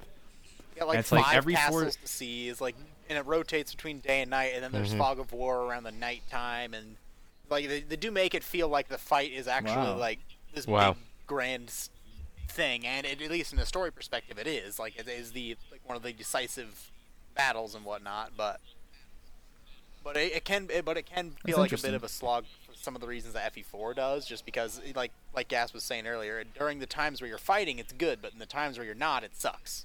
And that's kind of how that chapter plays Yeah. out, except not quite Yeah. as bad as FE4 because the map's a bit smaller. Right. The I don't know. Staff of Ages for me, I think it does so many cool things, but it also does so many things I don't like. well, That might sound really negative, and I don't mean it to sound that negative, because it's a cool hack, and what do you know? Zim is- what is it that you don't like? Since that's sort of the topic. What does it do? yeah, Is it the enemy density? enemy density, absolutely, it's definitely a problem. But to me, it just seemed, and you touched upon this a little bit, it's just Fire Emblem games have never been balanced, so to say, you know. But to me, it's, I don't know, it's really imbalanced. Like, literally, what advantage do clerics have over troubadours in this game? They have 1/2 range heal staves That's it though. and higher Yeah, over but- higher growth. Though for what it's worth, But troubadours have mounts, and they can also use tomes. Right, but Una sucks. yeah, aside Una's from combat's amount. really bad. So like the combat And the 1/2 is really and the more 1/2 like a range heal self-defense does thing. open up, and the 1/2 range heal does open up more positioning possibilities. I would say Since like they actually heal more. before they added and they Festals, get I would more agree with EXP. you. Before they added Festals, I would, suppose. 'cause that was added under the most recent patch. I would agree that Aurora just really didn't serve a Yeah, purpose no, for I that. yeah. But at least 1/2 range staves give her give her a little bit of a leg up over the extra move. Right. Mhm. And that's also sort of been a thing in like pretty much every Fire Emblem game. Like the cleric's never as useful as the mounted one, except in FE6 with Saul.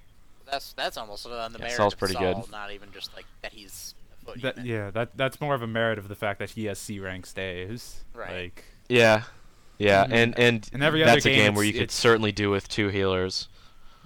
not even that.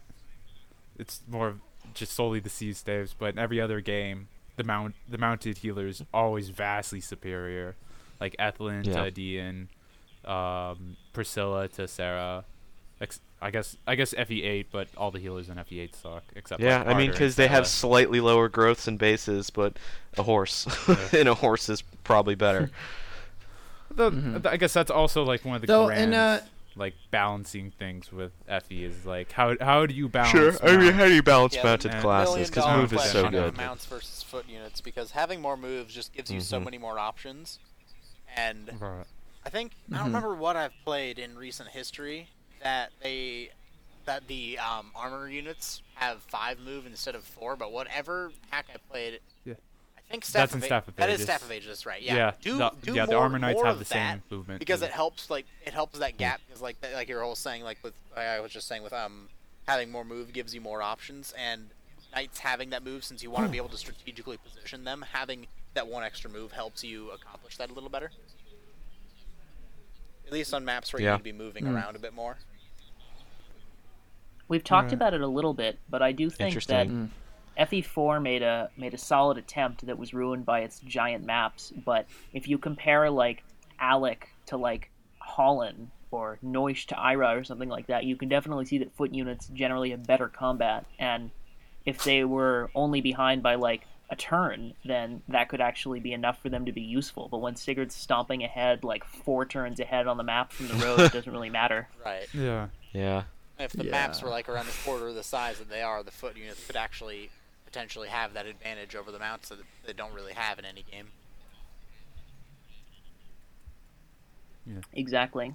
Also, Yeah. one of the big things that I kind of look forward to Axe is taking some of the like the best concepts that the GBA games had and sort of expanding upon them.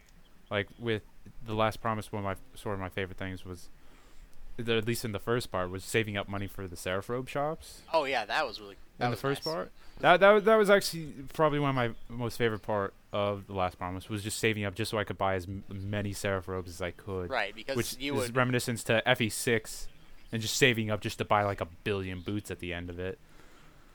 Because that one, that's something that you can kind of plan throughout Good. the whole game, is just like what Yeah. resources you do and don't get. Because you're like, oh, well, maybe if I buy a couple extra weapons here, I'll get one less Seraph but down the line, and which one matters more. Those kinds of decisions. are Yeah, and pretty that's cool. like, I could use this like use of the silver sword. But that silver sword use could contribute to another Seraphrobe. I gotta save that use for Yeah. my need. And that's something that I really liked with The Last Promise, and then with Staff of Ages coming up, the concept of a route split. That's something I always really enjoy, just having 2 different sides of something. Because yeah, Yeah, from like I do now knowing that there is a rat split, I do like the idea of that. from a story perspective, it can be pretty cool because you get to see the adventures. You can almost if you play them, you can almost see like a story take place 2 different ways in a way, because you can see it take place from someone else's perspective in a different part of the world, and then in a different playthrough, or Yeah. even potentially simultaneously just watch similar things unfold in like almost in just another way with a different group of people.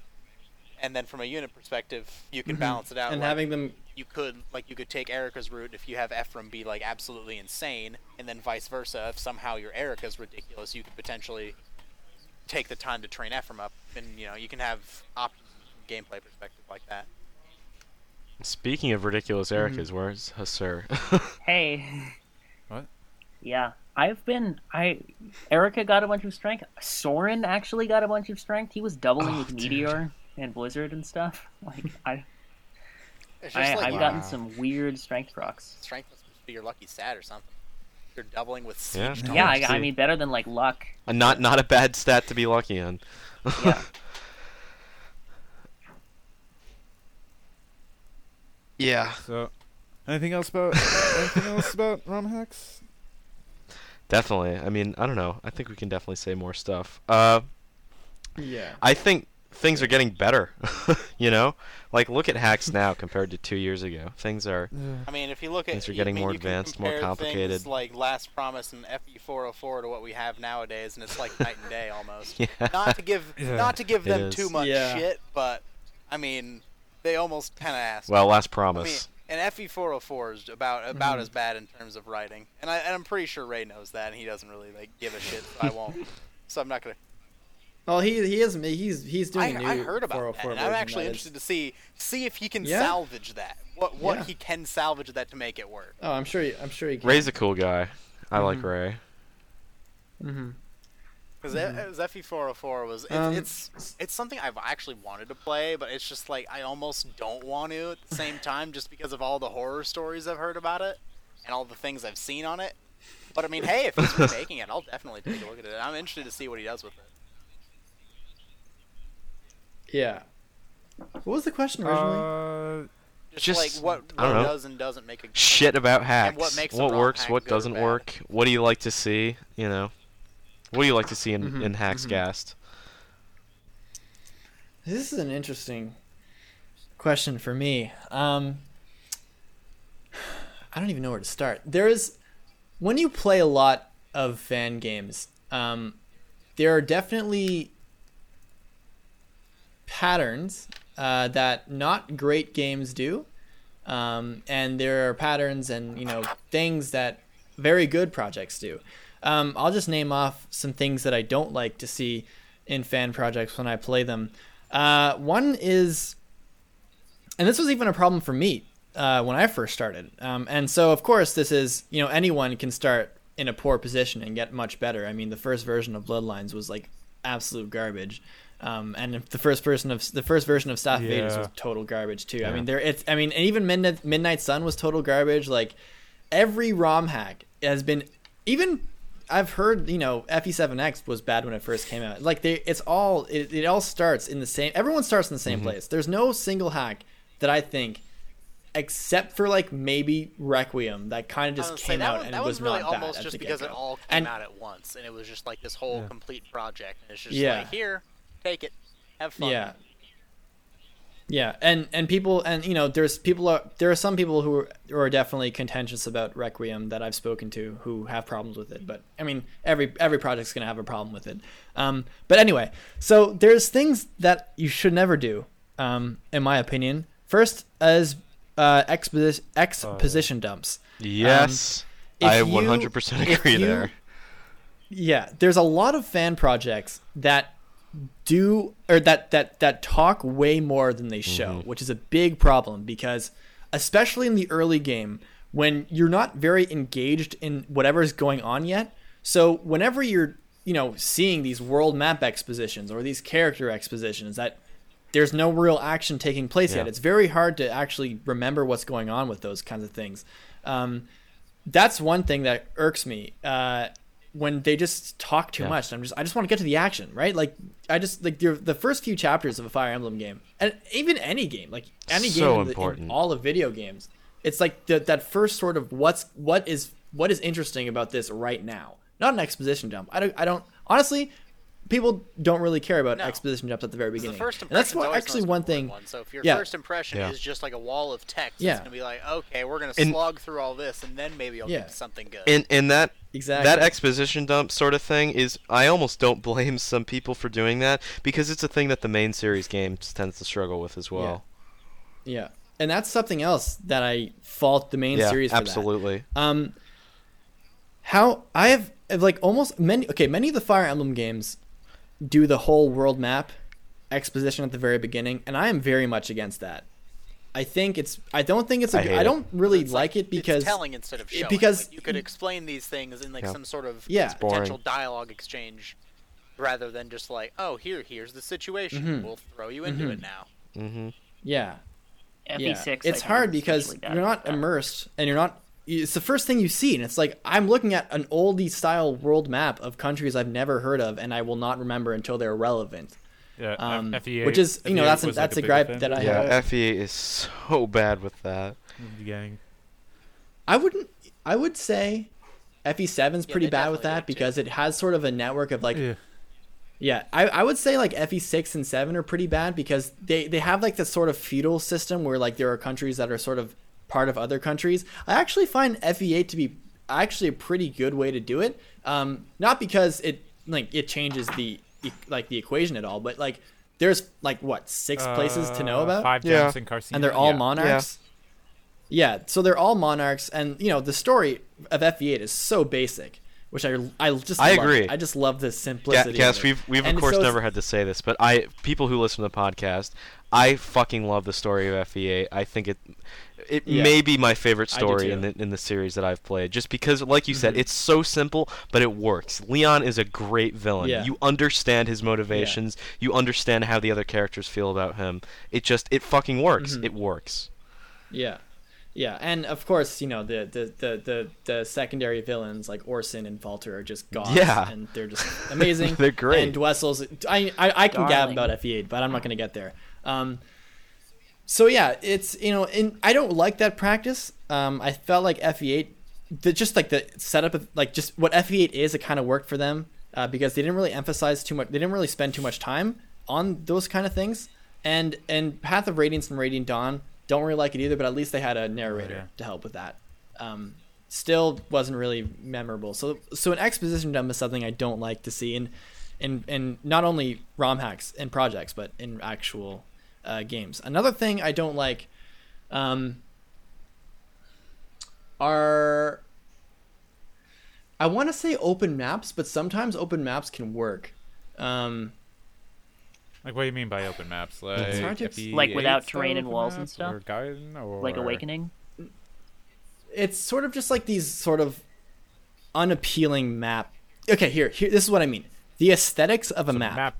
So the When- literal map design. Yes, map design, Just but how it also looks, not just even just like how it you know what? plays. We'll just You're say saying map like yeah. the color scheme and things like that. Yeah, well, not quite color scheme. I guess you can say map design. Like boring looking maps are just going to be something that's boring to like play through for me, even if like the unit positioning is like near perfect. I just like to see pretty looking Yeah. maps personally, and when they're not pretty, it's just like it takes away from the experience. But a lot of people don't really care about art or don't care about the pretty factor or the sprite factor. But for me, it's something I really look forward to in unique maps, that kind of thing. And in terms of things that I really like to see, when people try to think of new ideas, Fire Emblem kind of is not super. I mean, okay, I shouldn't say that. It is very innovative. There are always new mechanics being introduced to games, but ROM hacks just have this sort of like gritty sort of let's try this new super cool thing that is rough around the edges, which is like it like they're rough around the edges because they're not super polished and they're not professional. So it has this like kind of gritty feel. Some of these like some gimmicks have that are purely just trying to try just new things without being fully tested. It's hard to explain. I know. But what I you really mean. like Just gimmicks. trying things for the yeah, sake I really of like trying gimmicks things to see what works and what doesn't. Yeah. One range short Yeah, bows, anyone? and Every fucking hack in the world. yeah, those kinds of things. And I just find it very like respectable. And that's why one of the reasons why I really respect Conquest, because every map felt like a unique sort of gimmick, and I respect that about it. Even if some kind of flopped in their face, fan projects try to do the same thing. They try to introduce new ideas. Something I also on that topic that I actually don't like that much is when they get in, like they sort of try to change the game or introduce a new mechanic, but it's a mechanic that already existed in older games. For example, when games like when fan projects introduce skills, but they're just skills that are like already known in the franchise. It's just like, yeah, you're being interesting and you're trying to implement something new in the engine of Game Boy Advance, but it's like it's creative, but it's not very creative because Right. it's just been done before. Like When you throw in things like Astro Yeah, Luna and and they're- Soul and whatnot, and all of your standard iconic skills into a GBA game, you're basically just almost just slapping modern FE into the GBA format. yeah. Yeah. Exactly, and it's and when people kind of bring in items, and I might even be guilty of this too. I don't even know, but at this point I don't know. But when people they create weapons, or they create like I said, skills or things that already existed. Yes, it's really cool to see those items being used in a different sort of environment in GBA, in a different map that we haven't seen before. But at the same time, I have more respect for people who actually just 100% do something new. Just testing, just like putting in an effort to put their foot forward and try a brand new mechanic that no one has ever seen before. That is something I love the most about fan projects, and that's I will always have respect for people who actually just have the balls to like do something Right, new that's the one to that advantage degree. that fan projects have over I agree. online games is that you can try those ridiculous Yeah, things. you can do whatever the Because fuck you want. if they were to try something, put it in a main game and it flopped, people are gonna complain about it for years. But if you try it in a fan game and it flops, well, Revelation. well, yeah.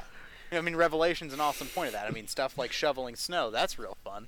But I mean, like you can Yeah. try those interesting and new crazy gimmicks, or gimmicks may not be the best word, but just ideas, and just almost just kind of throw them at the game and see what sticks and see what doesn't, and then you can sort of Yeah. find out from there what does and doesn't work with Fire. Change. That seemed to Yeah. basically be Kaga's strategy back in the first 5 games to a large extent, because there are yeah. a lot of different crazy things that you see that never come back, or other ones that don't come back for like 10 games. like dismount or giant maps or, you know, Kaga did a lot of weird stuff, and he definitely continued to in the Saga games, and he seemed to be more into that sort of ROM hacking philosophy than modern FE. Of just trying things. What I think, what I find interesting about Kaga is he clearly had no care or intend to balance his games at all, which there's something to be said for that, I think. Because, I don't know, we talked about this in our FE forecast, but, like, it makes sense that a person, you know, a soldier that has a horse would be more equipped to fight than a soldier that does not have a horse. So it kind of makes sense. And I mean, I don't like, know. there are sometimes, like, for just I an example I can think of off the top of my head, because I had to play Thracia and I had to use him, Marty. There's no real logical story reason for him to be worth a damn. He basically just is a generic bandit. He's just funny. He's fucking funny. He's a playable generic bandit. His stats look like one, and he performs basically like one. You don't have to, like, just turn him into a god for the sake of making him usable, and for the sake, or, like, at least in the terms of, like, a design and growth perspective, just in the game itself. You don't have to make him, like, have ridiculous growths just for the sake of making him playable. He can just be that generic bandit on your team. Yeah. Mm-hmm. And you don't have to make him good, because how would the character feel if they married a character that wasn't good? We can't have people as supporting. I don't know. there's also for me, like, a unique charm when it comes to, like, intentionally designing and creating really bad characters. Yeah, absolutely. Marty's so funny. Because, you know, I mean, yeah, and it's those kind of memorable characters that are absolute garbage that are, like, fun to like. They're just, like, fun to use for the novelty of them being bad. I used Arden in our FE4 draft, and Arden was great. I had so much fun using Arden. I mean, and like, if everyone back to Marty, I mean, the only reason he's memorable is that he is notoriously bad. He is so bad, and so unmemorable that he's memorable. Yeah.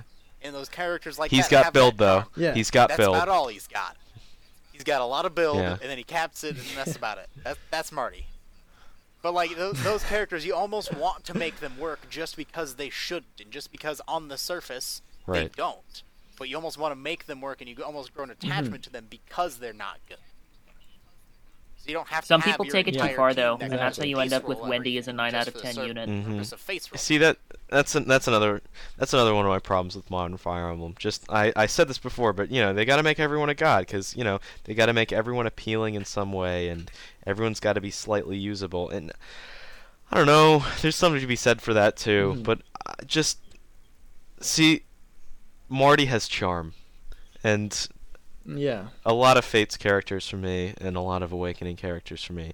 There's certainly characters I do like in those games, but I don't know. For sure. They seem soulless. Yeah. I'll say this, though. I think one of the best characters in Fates. I actually haven't read much on him. I haven't read Benny supports. I know in Mags' LP though you've talked about your love for Benny. The thing what makes Benny really fun is that when you think of him as a character, he's so average, and it's so refreshing for me to have an average just a character, knight who's a fucking not knight. in terms of stats. He's like, first of all, I have a huge affinity for farmer characters because I grew up on a farm. I worked on farms when I was younger and still in high school. And I kind of, you know, if you compare, like, my attire to people who other people in the Maritimes, it's a very classic sort of dark wash jeans, plaid, trucker hat type thing. That's, like, my style a lot of the time. And so it's like these farmerish characters that I find are really interesting to dive into. Like, I love Braum because he's just like this. He's just a hick. He's honestly just a hick. Braum and Nephany and I haven't seen much of Donald, but with the thing with Benny is not that, like, missing out on since too he's much. so average, and since he's so simple, in contrast to these wacky designs, like these crazy candy hair, like weirdly dressed design. Look like these at mages Charlotte, that the have, one like, that the he's deepest his V ever. his partner. Charlotte, and you get the exact contrast of what you're just Yeah. saying. Yeah. Yeah. Exactly. And so Benny is so low key. It makes him feel so natural. And because his character is just natural, his supports are also very like there's a lot of humanity in it. And when you read like I feel like he's one of the most relatable characters from like just a human perspective because he doesn't have a gimmick. He's like a very well like he of course he's very silent and quiet and kind of a coward, but like those are actual traits that people have. Like they're not over the top, but people are the gentle giant is actually there are people who are just huge guys who are very quiet, very polite, and they're very stoic and they say very few things that are sometimes very profound and impactful, and that's Benny. And reading his supports and seeing how characters develop around Benny is just him. He's literally not only as a unit of sort of this rock, but like in supports, he's also this rock that people sort of hold on to and develop off him. And that's why I really like Benny because you know he's very relatable off the bat, and his supports are just people are drawn towards his like his menacing but yet like quiet and sincere look, and it feels honestly so natural, and that's why he's like my favorite character of like in the game is that he just seems super natural, and his supports are honestly really great. I want to bring up on the exact opposite end of that spectrum. I want to talk about it is literally the polar opposite to this character, and it's another character that does work for me in Fates, and I know that some people may disagree with me on this. I think Arthur works really well, and Arthur is a fucking gimmick character. He is a gimmick character, but for me, Arthur is just he's almost your they lovable take that idiot. Gimmick to another level. He's almost your little lovable idiot. Yeah. He just gets himself into so much stupid shit.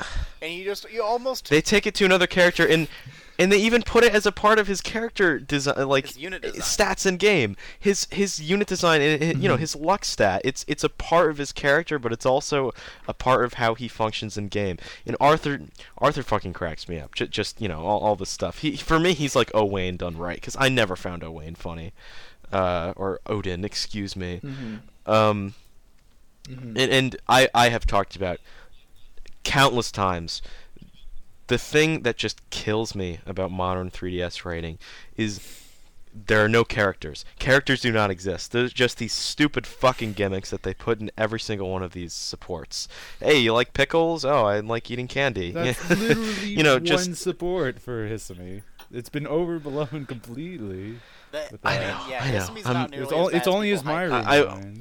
I'm sorry. It was just the first example that came to my head. And you know, but there's also characters like Camilla who 90% of her supports is, wow, I love Corrin. Isn't Corrin the best?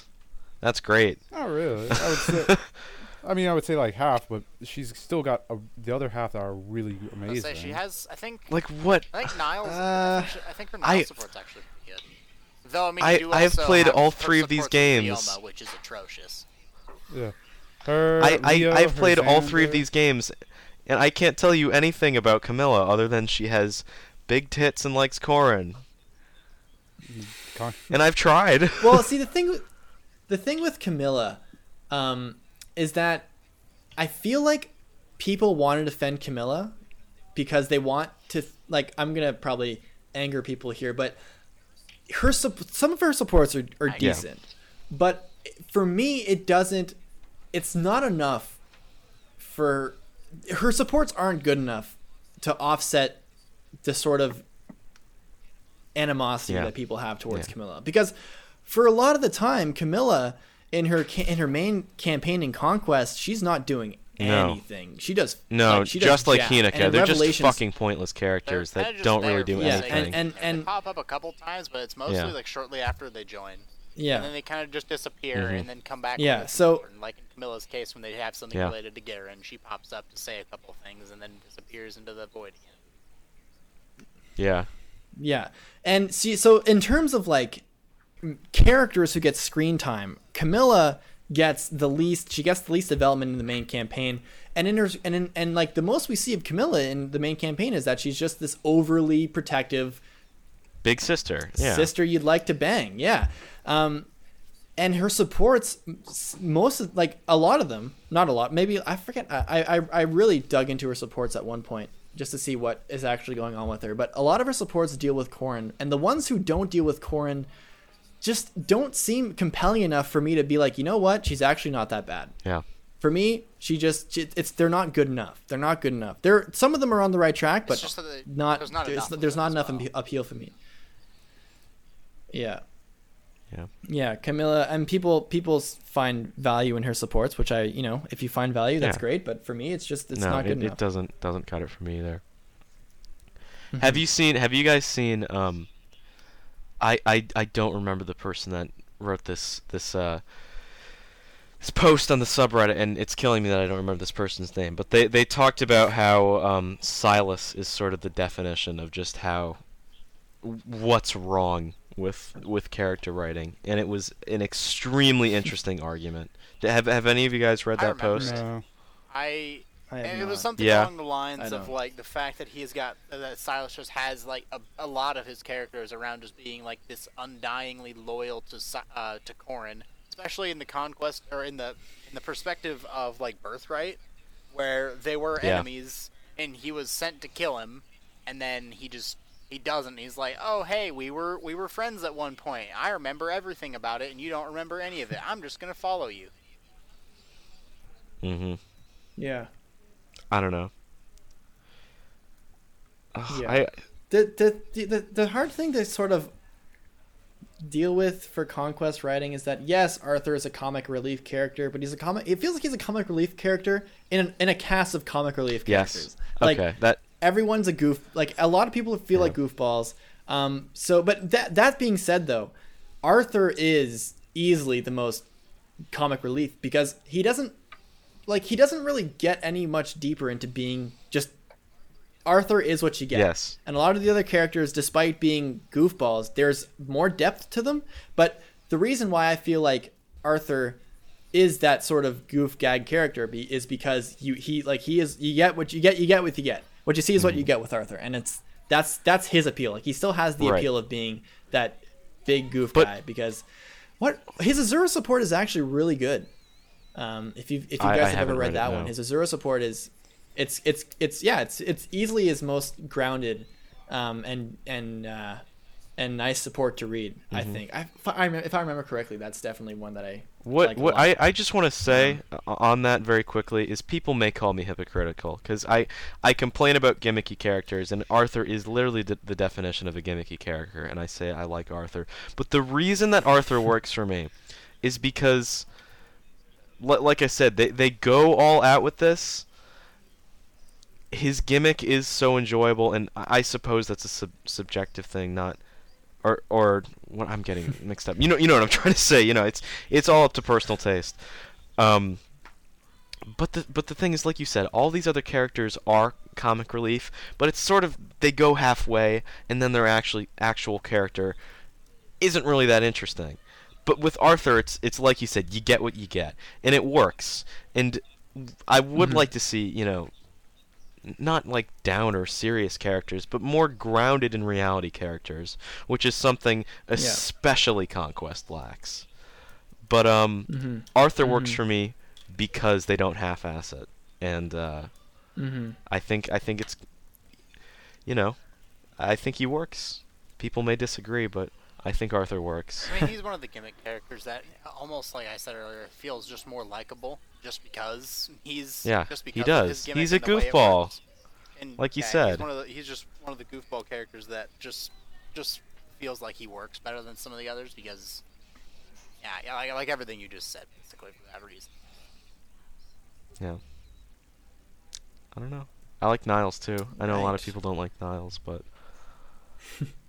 I guess I How did we get from ROM hack shit to taste Fates? emblem. And to tie that back to like Wow. the whole ROM hack thing, like it's characters like The original right, we were topic. talking about that about 20 minutes ago. But like just to Yeah, we tie were. that all around back to it is like those kinds of gimmicky characters and things, and because of the way of the animosity that the community feels towards it, that's something that ROM hackers can capitalize on because they can use those things as like a negative example of what not to do. Like, okay, I shouldn't create more of this kind of character because of large portion of people do not like this, and they can use the mistakes and the good things and the bad things that they do in the main series games and use that to guide the design of ROM hacks. exactly. That's also a really, and it's a very good point you It's a make. good point. Because yeah, people can. The edge that I feel that ROM hackers have over game designers is that ROM hackers are so much more receptive to getting feedback because it's such an intimate sort of thing. Like, you just tell them what you don't like or what you like about a game, and then they can adjust to that.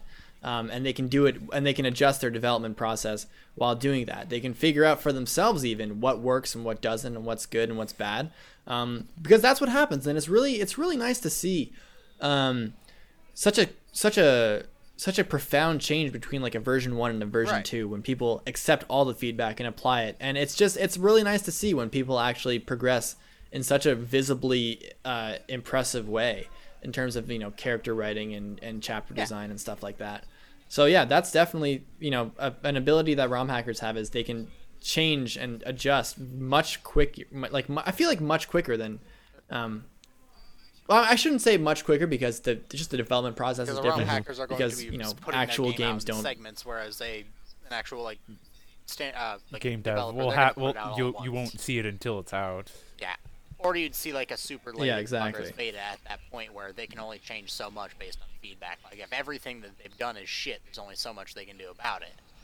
Granted, that doesn't happen a lot, but I mean, if there's enough they can only make so many changes, because by the time they would roll out said beta, they'd probably only have a couple months left of development, and most of the work would be done.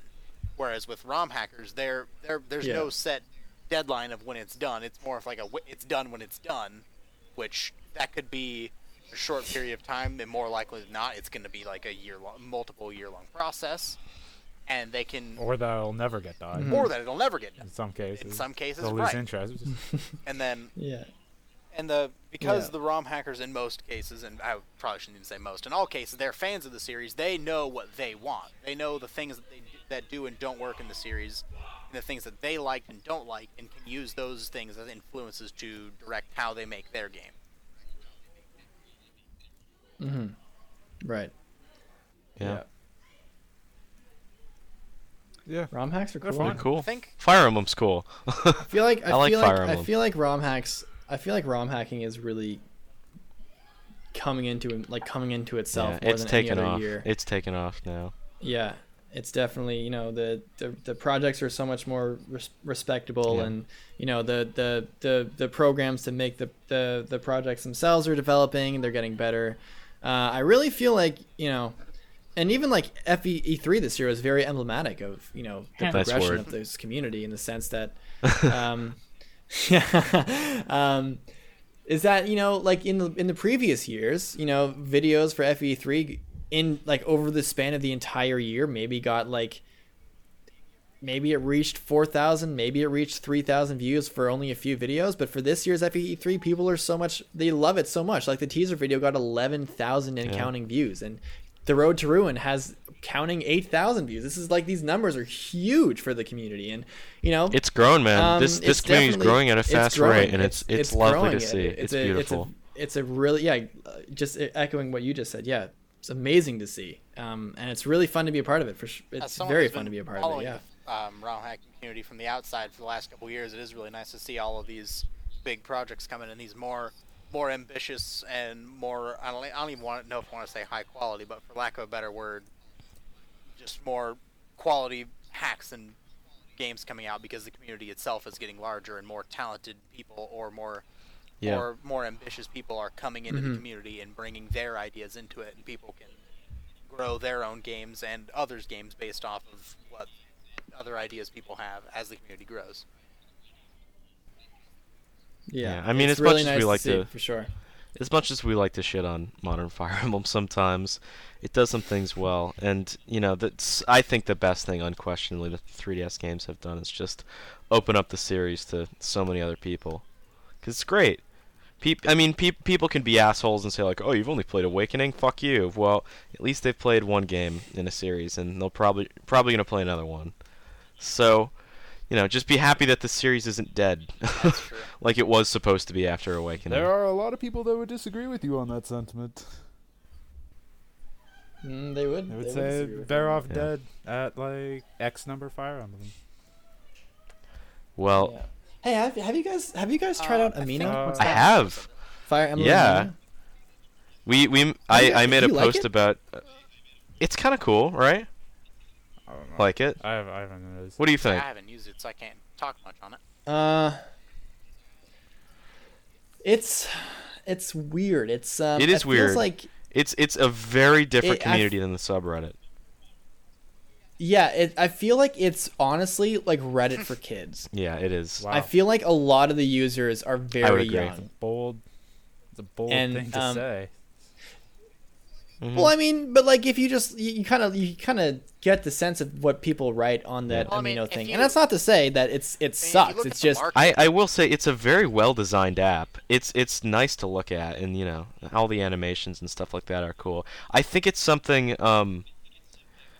So Awakening was not my first game, but it was a game that, which I think it was. This is true for a lot of people. It certainly got me into the series more, and I think this is something that if I had known about this app when Awakening had come out, or when I was younger even, I would have loved it and used it a lot. I think part of the reason Yeah. that the A Amino lot- audience is yeah. younger is just due to the accessibility of it, because it's just an app on the App Store and on Google Yeah. Play. Whereas Yeah, Reddit, you I almost agree. kind of It need to, is. and Yeah. forums like Theranos and everything, you almost kind of need to know a bit about, or at least know of it before you get into it. Where these, you can just download an app. You do. and Yeah. Find Fire Emblem from it. yeah. Like the app itself is so colorful. Like all the icons are big and Mhm. bold, and even looking at the content, you look at the fan art, and it's clearly fan art from kids who are still developing their artistic talents.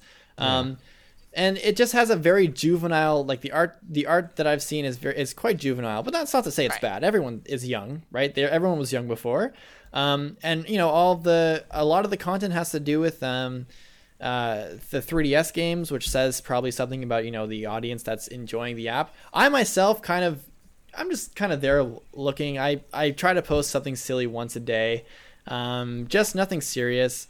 But I'm not really sure how for me I'm lukewarm about the app, but I still check it out, a few times a day. I just to think see it's a what's up. cool thing that exists, but I don't think it's for me So I think necessarily. that most of us here are sort of Yeah, their that's- target- that's a good way to out of put it. Amino's target audience. I feel like most of us are a little older than what they're aiming for. I'm glad it exists, Yeah. and I'm happy it's there I would for. say it's another, for those another that it outlet makes for those happy. who like Fire Emblem, and I mean that's never a bad thing. And then I've posted there, once or twice, and tried to get more people aware about the podcast, and everyone there was very nice, and it seems like a very friendly community for the most part, which is good. It's good to see that. Mhm. Yeah, for sure. So Yeah, I guess that's about it, really. All right. It's- I think that about covers everything we wanted Yeah. to talk about. So, Gast, it was great to have you on. I hope you Well, thank you had a so good much. time for the past 2 hours I did. It shooting the was shit fun. with us. Yeah, it was fun. Yeah, it was good. Yeah. shit. It was That's good cool to shit. have you on, man. Maybe again in the future. Never know. Maybe you and Mangs one time. That'd be a fun thing to do. Oh, perhaps. Perhaps. I just try to make him laugh the entire Yeah. time. that could work. Your 2-hour montage of Could Mags work. laughing, that can't be a bad thing now, can it? We'll see. But this has been Emblemcast. We're back, baby. Probably. Let's Hopefully. probably Should be. should be. Oh, hi, Husser. Sorry, I'm Are you dying? I'm dying. Yeah, that's what it is. Rip Husser. It was good knowing you. Finally Yeah. later. Chris Going is to gonna see come Chris. back as the editor. All right. All right. So, So All right. that's it. Yeah, man. Thanks, Good to have guys. you. Appreciate it. Thank you.